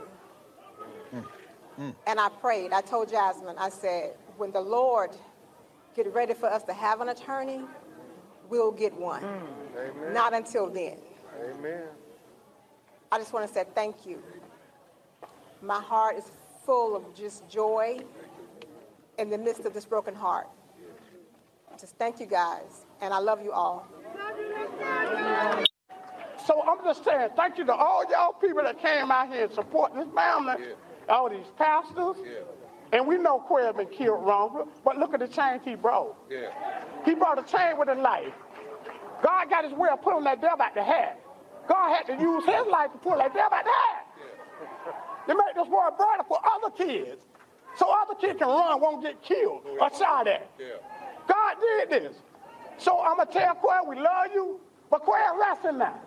But guess what? That devil got to pay now. Y'all got to pay. Y'all told my family up. Y'all told us up, but look what you did to your own. You told yours up too. Because guess what? If you'd have had a heart, you'd have let him keep running.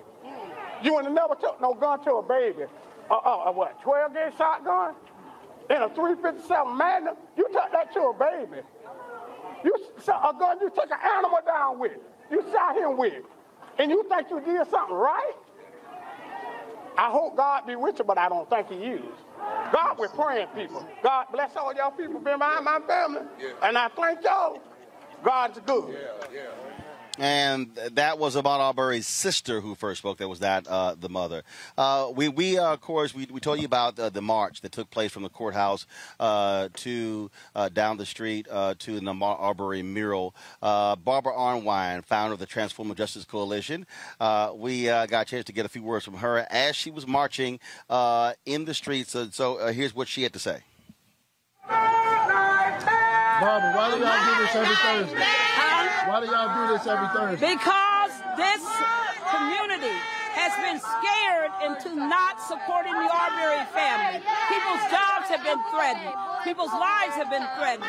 So we are out here to say it's safe to come out and support the family. Come out and do this, because if it were your son, if it were your brother, if it were your uncle, your cousin, you would want somebody to be out here for you. You would want somebody to be out here for you. So that's why we're here. We're here to make sure that this community knows it can show up, and look at them showing up and showing out. The march has been going. Yes, we marched with community members joining in. This is why we do it. Black Lives Matter. Black Lives Matter. My lives matter. And so there were a a number of folks out there. Y'all can go to the video right now. And there was some young kids out there that were carrying the signs. Go back to the iPad, please. There were some young kids who were carrying the sign. I had to have a little fun with them. So, again, they got young folks out here, adults behind us. So you see the Transform Justice Coalition sign. And so, what? No. Oh, now you are? Now you trying to wave? I didn't wave. I never waved. Really? You saying stuff I didn't. What you talking about? You saying stuff I didn't. Now you know we live streaming. TV told him I didn't wave. You did. I made a wave. You want to play the video back? But play it. He got a whole lot to say. You trying to be a lawyer one day? What you want to be one day? They don't get no peace. They don't get no peace. That little kid had his name was Jamie. He had a whole lot of mouth with him, Reese. I think he must be related to you.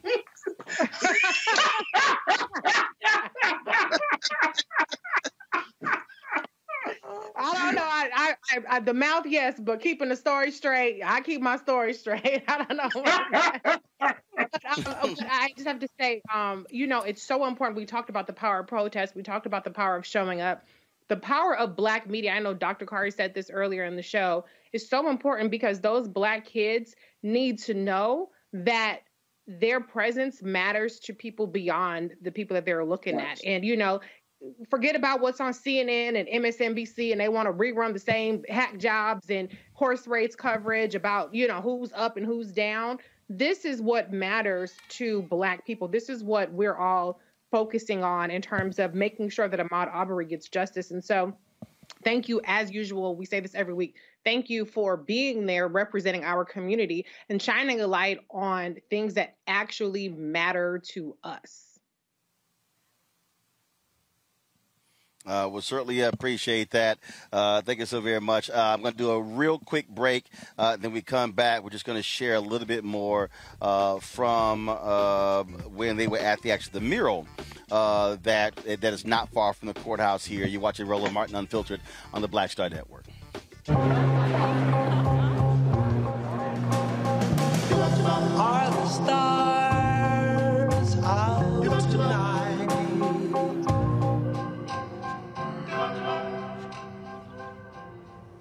Alexa, play our favorite song again. Okay.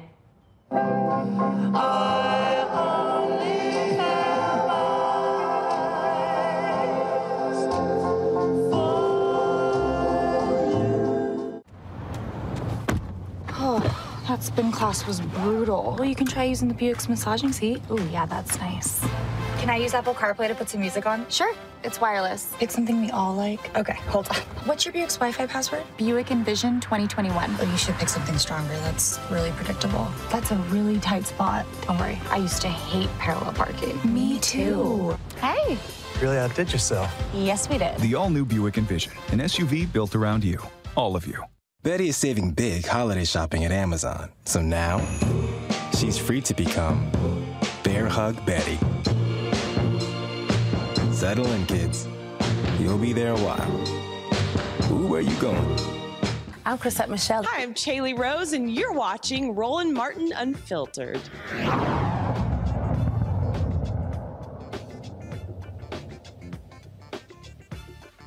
Enjoy all your favorite sports like never before at BetMGM. Signing up and playing is so easy. Simply sign up using code Buckeye and receive up to $1,500 back in bonus bets if you don't win your first bet. When you register with BetMGM, you can get instant access to a variety of parlay selection features, live betting options, and the best daily promotions in the business. And with BetMGM at your fingertips, every play and every game matter more than ever. Place your moneyline, prop, and parlay bets with the king of sportsbooks today. Sign up using code Buckeye and receive up to $1,500 back in bonus bets if you don't win your first bet. That's right, up to $1,500. Again, sign up using code Buckeye and receive up to $1,500 back in bonus bets if you don't win your first bet. BetMGM and GameSense remind you to play responsibly. 21 plus and present in Ohio. Subject to eligibility requirements. Rewards are non-withdrawable bonus bets that expire in 7 days. Gambling problem? Call 1-800-GAMBLER in partnership with MGM Northfield Park. That's 1-800-GAMBLER.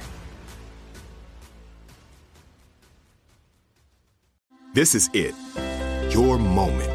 This is your time to make your comeback with Purdue Global. When you come back with a Purdue Global degree, you create opportunity for yourself, your family, and your future. It's a degree you can be proud of, a degree that employers will trust and respect. Purdue Global offers working adults like you over 175 flexible degree programs to meet your specific career goals. These include associate, bachelor's, master's, and doctoral degrees and certificates. Purdue Global degree programs range from nursing to business to communication and more. Whatever your interest, we have the degree that will move you forward. You have the knowledge, you have the experience. Now it's time to get credit for the work you've done and earn the recognition you deserve with Purdue Global, Purdue's online university for working adults. You know you're worth it. We do too. So don't wait another second to get the degree that will take your career to the next level. Start your comeback today at purdueglobal.edu. If a new house is on your wish list in the next 5 years, grow your savings faster and experience your dreams with an Ohio Homebuyer Plus account from Kemba Financial Credit Union. A savings account specifically designed to save for a new home where you can earn 7% APY, a $500 matching bonus, and a $1,500 mortgage closing cost credit. Learn more at Kemba.org. Offer expires March 31st, 2025. APY equals annual percentage yield. Restrictions apply. NMLS 292230. Equal housing lender. Federally insured by NCUA. My name is Ariel. I moved to the U.S. at 19. I spoke no English and I struggled finding job opportunities. Everything I have, I owe to the Adult Literacy Center and getting my high school diploma at age 22. It was an honor helping you achieve your greatness. Now you're helping others achieve theirs. It inspires me.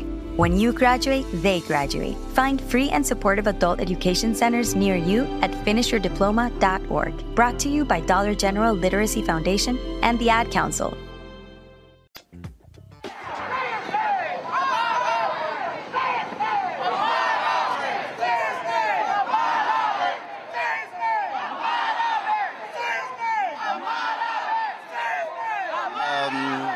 I must say, Faraji, it was great to see the young brothers and sisters out there. You see, there was a young white girl who was out there. And in fact, as we were coming back to the courthouse, there was a Boys and Girls Club.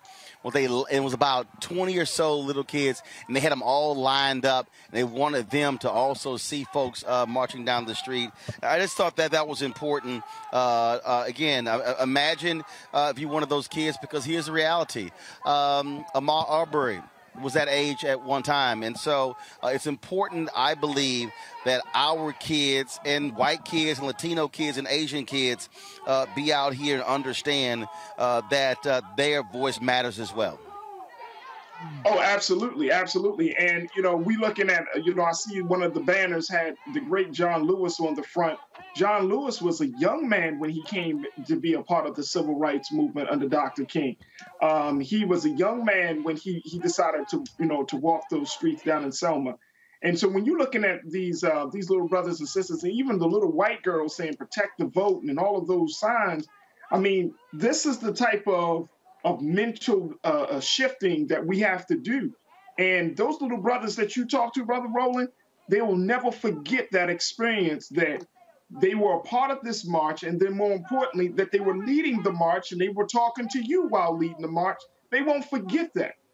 And so what that just did was you just planted a seed. What those marches do, they plant a seed to those children, because they may not all understand, of course, all of the dynamics of the case. They don't understand all of the situation about race relations, but you can know that they feel like when they hear those messages, Black Lives Matter. One of our YouTube watchers said Black Love Matter. When they're talking about, protecting the life of Black boys and Black girls, that's going to sink in.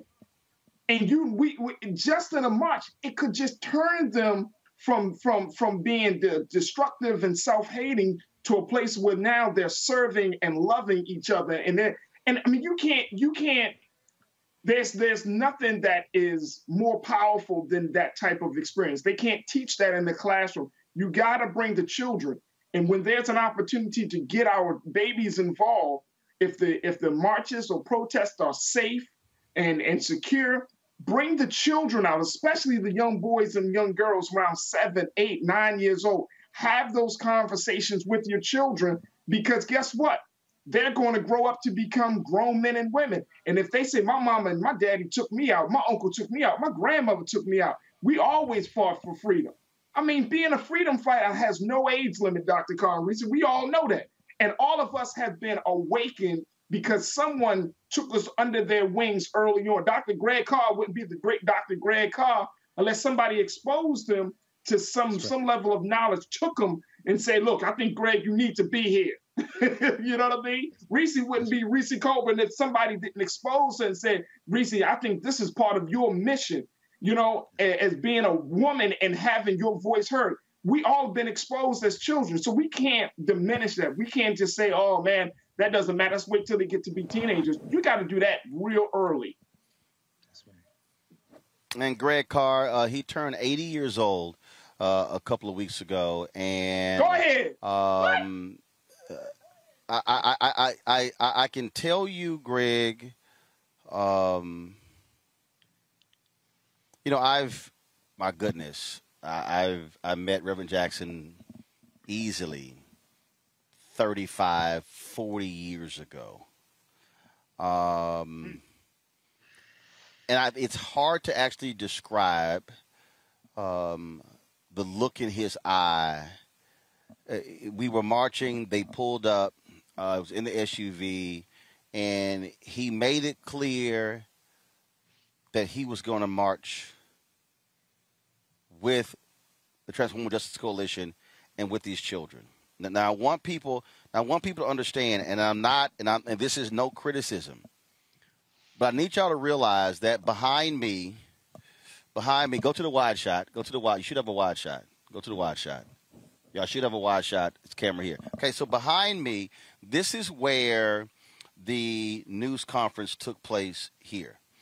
And it was jam-packed, and people were here. And then they went across the street where they had a gathering place for a rally here. But when it came time for that weekly march, 99% of the people who were here, the pastors here, did not march down the street. But this was Reverend Jackson. And I can tell you, Greg, his folks, they have to watch his step. They were very careful. There were a couple times where he stumbled. But I can tell you that it was he was adamant that he was going to get out of that car and walk with those children. My God. I could hear it in your voice, Roland, what that does. And again, everybody, the Black Star Network, like Reese just said, I mean, but we can't say it enough. This is why this space has to thrive and exist. And this is why you've built it, Roland. Just a story in the last 15 minutes of footage, brother. You know, Jesse was, 28? Around that when Dr. King was assassinated. And as the stories always go, you know, Jesse was the one who would jump down in the middle of it. The North Carolina A&T football star quarterback who is in the movement now. And they would say often in meetings, it was Dr. King who could hold order on Jesse because Jesse was ready to roll on everything. And sometimes Dr. King would have to get him and come, hey, man, come sit next to me in the meeting. Just come sit down there. You know what I'm saying? Ahmaud Arbery was only 2-3 years younger than Jesse when he was killed in the street. And to watch that footage of intergenerational will, Jesse is going to do that until they take him from here, and then he's going to be doing it on the other side. That's just who he has always been. But to watch you, brother, walking down the middle of the street with your arm casually draped around that young brother, that is not a male threat, to go back to that policing story that you covered. That isn't a man. That was a little boy. Now, he's a little boy with a lot of mouth, but the man who had his arm around him could show him how to use that mouth. The way you just, what you just said, Roger, and I'm saying this to make a point.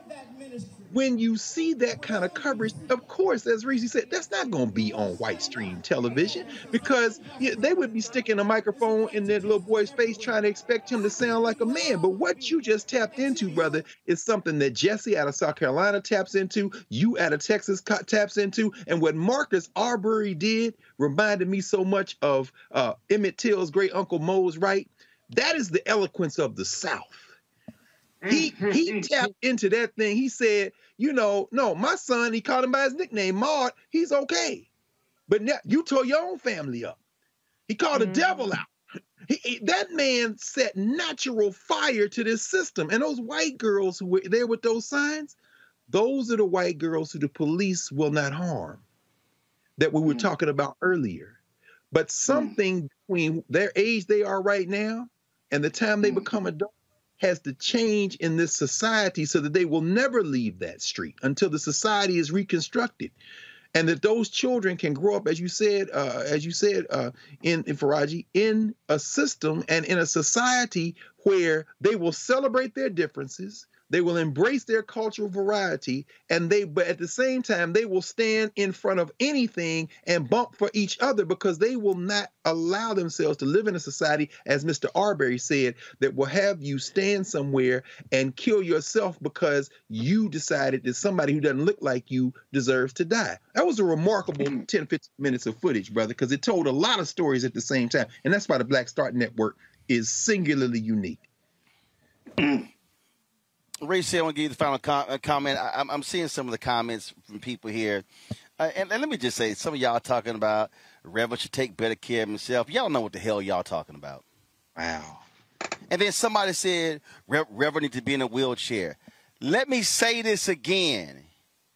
Shut the hell up. Y'all don't know what y'all talking about. Okay, for all y'all people sitting on your ass at home right now, I need y'all to understand, Reverend, and look, it's hard to hear Reverend because of his Parkinson's disease. And it gets later in the day when he is tired, it's even harder. But I need all y'all people who are running your damn mouths and, oh, it's embarrassing, Reverend out there. When he came to the car, and I went to say bye to him, and he pulled me closer. And he said, Roland, we're involved in 3 actions. He said, I was at Howard University. That's right. Where he fell and bumped his head, went to the hospital, got out of the hospital, went back to Howard University. That's right. And the next day went to Indiana to stand with the family of Jelani Day. That's right. And that mother, and then's being here. So at 80 years old with Parkinson's, still difficult to walk, difficult to talk.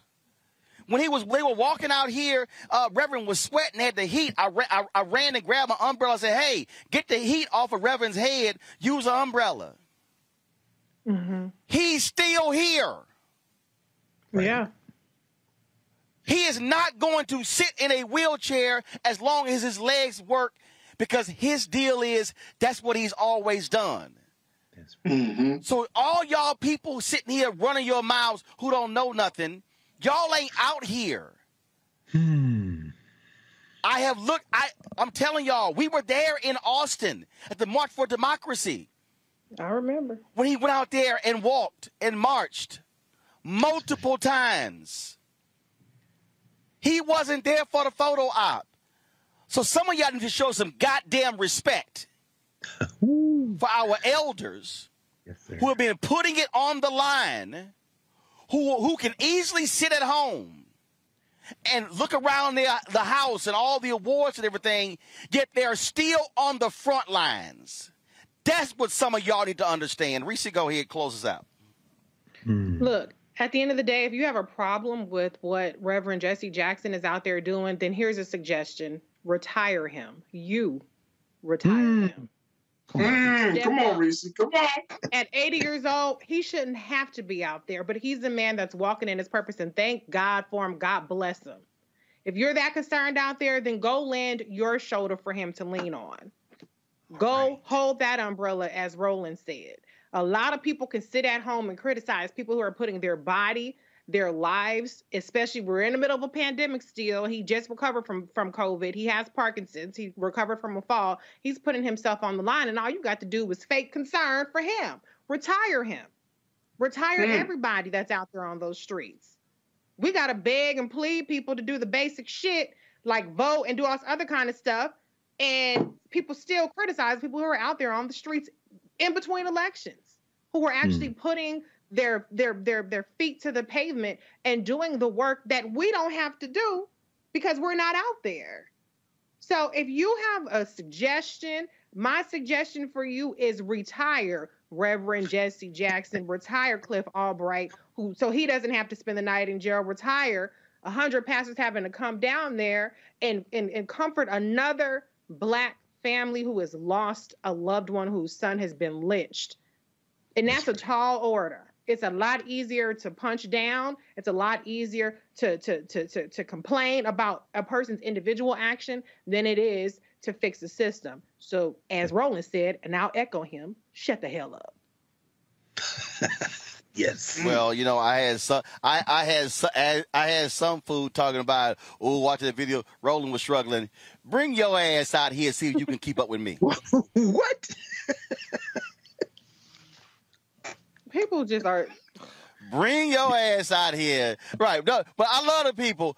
Come on out here and let me see if you can hit this thing at 7:30 in the morning and be here at 8:22 and work for the past 13 hours. Let's see what you can do.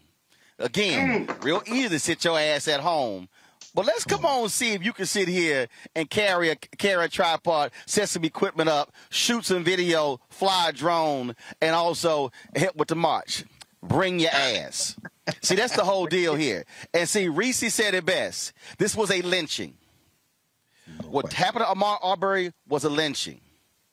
And the problem that a lot of Black folks today is you don't have the same integrity that Black folks had when Emmett Till was lynched.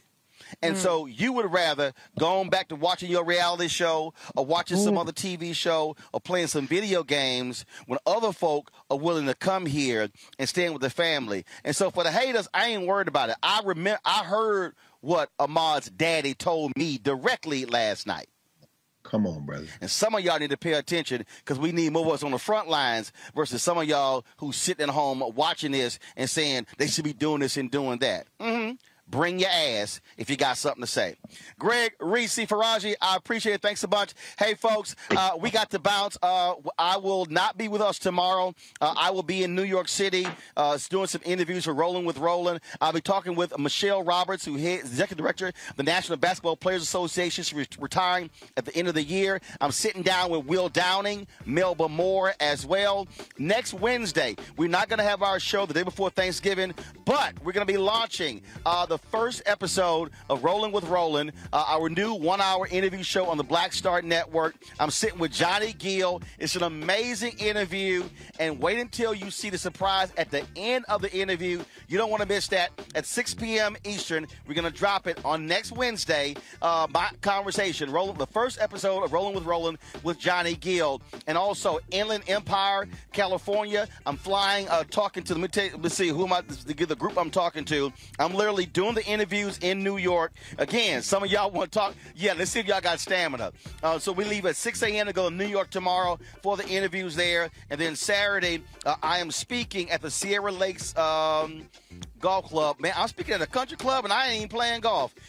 It's the Neighbors United of the Inland Empire. Their holiday luncheon and fundraiser. They sold out all of the tickets, and so I told them, I said, I appreciate that. They said, no, we appreciate you. So I'm going to be there. That's on Saturday. And so, again, my man Ray Baker is sitting in for me tomorrow. I still want y'all to watch, but there's only one flight that gets me to Inland Empire in time to catch for my speech on Saturday morning. So I got to leave New York tomorrow night at 7:30 again. So we're heading to New York in the morning to the National Basketball Players Association. We're going to do our interviews there, so we're looking forward to that. So Rolling with Roland next Wednesday, talking with Johnny Gill.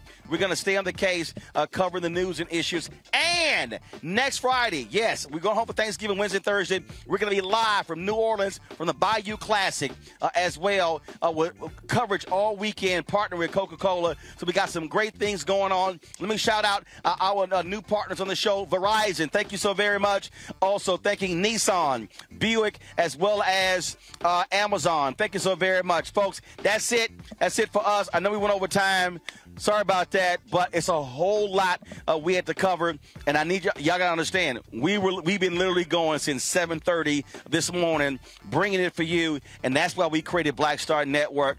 Please, why do I want y'all to support the show? So we can hire more staff, so I ain't got to do 13 hours myself, along with Antoine and Deshaun, and along with Frank and Dredd. Folks, we picked up a couple of our freelancers we brought in here as well from Atlanta. I appreciate them. Please, y'all, support us via Cash App. I'm telling y'all, I'm telling y'all. Let me hold up. Yo, go. If Greg and Reese, if Raj is still there, hey, go get my gray bag. Get my gray bag out of the car. Let me tell y'all something. Hold on. Let me find it. I need y'all to understand, who's watching, that y'all think I'm joking when people roll up on us. I need y'all to understand how our people feel about this show. This is no lie. This brother is a pastor here. Oh, I need to airdrop it to my iPad. I need you to show y'all this. This is no lie. Brother walked up to me today. I keep telling y'all, this happens all the time when we go around the country. This brother walked up to put his Bring the Funk fan club money in my hand. Listen to this. All right, y'all. So tell everybody who you are. Leroy Jordan, pastor Bart Camp Missionary Baptist Church. Where's that? We're in Midville, Georgia. All right, so y'all see, roll up on me. He said he wanted to make sure he contributed to the Bring the Funk fan club. Yes, sir. We're watching. We're a great fan of his, and we just appreciate what you're doing for our community and what you do for the nation. All right. Keep it up. I appreciate it. We love you, man. Thanks a bunch. This is all the way from Bart Camp Missionary Baptist Church in Midville, Georgia. I appreciate it, bro. Amen. Thanks a lot. Amen. I appreciate it. Okay. Y'all, so straight up, that brother came up to me and gave me a $20 bill. A sister here, she walked up to me and she just put this in my hand. Hold on, let's see. 20, 40, 60, 80. A sister walked up to me. She put $100 in my hand. So I told y'all, our fan base is so phenomenal, and they support this show. And y'all think I'm sitting here joking. Yo, and I just need to tell y'all real quick, I'm serious, and this is why I need y'all to support the show, okay? We had to get us a new generator. Our previous generator did not have a fuel gauge, all right? So we landed Jacksonville, drove to Brunswick, Georgia, went straight to Home Depot, spent $3,000 on a new Honda generator that you can barely hear, has a fuel gauge on it so we know whether we have gas or not. That was $3,000. So our fan base, that's what they do. I'm telling y'all, every time we go somewhere, they walk up and put cash in my hand, and the woman didn't even give me her name. She didn't even want her name known. I don't even know her name. She just put the money in my hand. I was so busy, I didn't even count it, and they just brought it to me. She put $100 in my hand. So trust me when I tell y'all, your support for this show pays for that generator, pays for the gas for the Sprinter, pays for our freelancer, pays for our cameras and lights and things along those lines.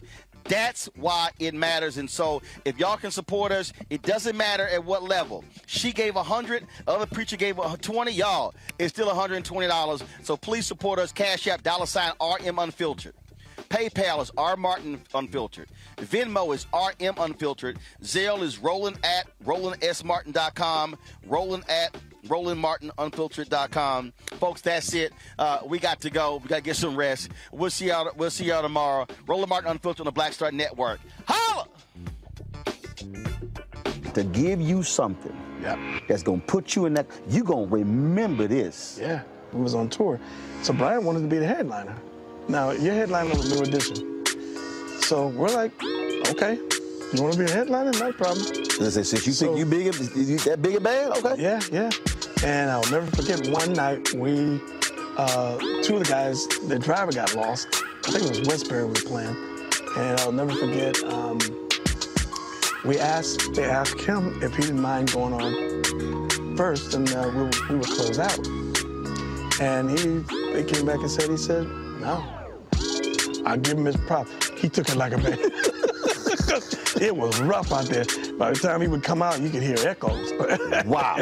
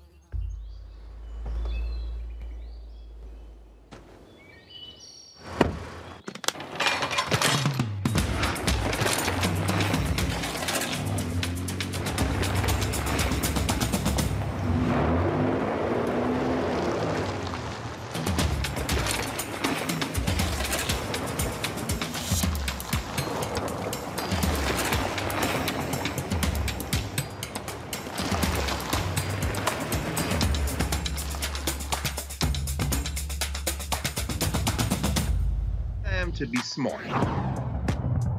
Roland Martin's doing this every day. Oh, no punches! Thank you, Roland Martin, for always giving voice to the issues. Look for Roland Martin in the whirlwind, to quote Marcus Garvey again. The video looks phenomenal, so I'm really excited to see it on my big screen. Support this man, Black Media. He makes sure that our stories are told. See, this difference between Black Star Network and Black-owned media and something like CNN. I got to defer to the brilliance of Dr. Carr and to the brilliance of the Black Star Network. I am rolling with Roland all the way. Honored to be on a show that you own. A black man owns the show. Folks, Black Star Network is here. I'm real revolutionary right now.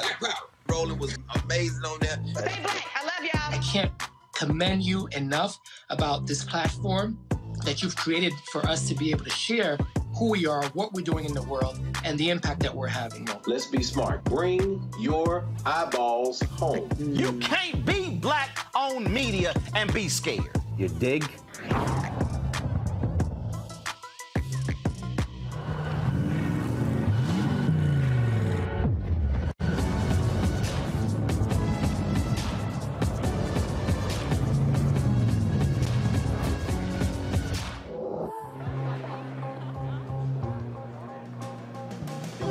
Are the stars out tonight?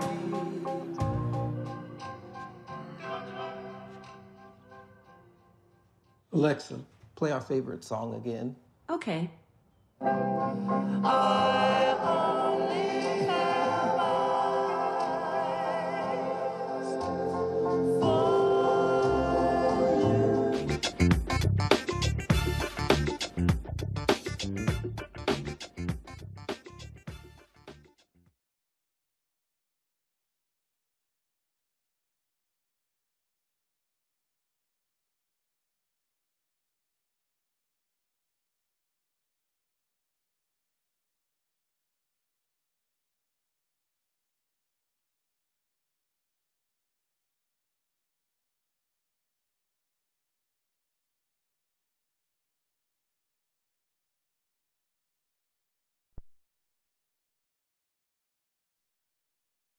If a new house is on your wish list in the next 5 years, grow your savings faster and experience your dreams with an Ohio Homebuyer Plus account from Kemba Financial Credit Union. A savings account specifically designed to save for a new home where you can earn 7% APY, a $500 matching bonus, and a $1,500 mortgage closing cost credit. Learn more at Kemba.org. Offer expires March 31st, 2025. APY equals annual percentage yield. Restrictions apply. NMLS 292230. Equal housing lender. Federally insured by NCUA.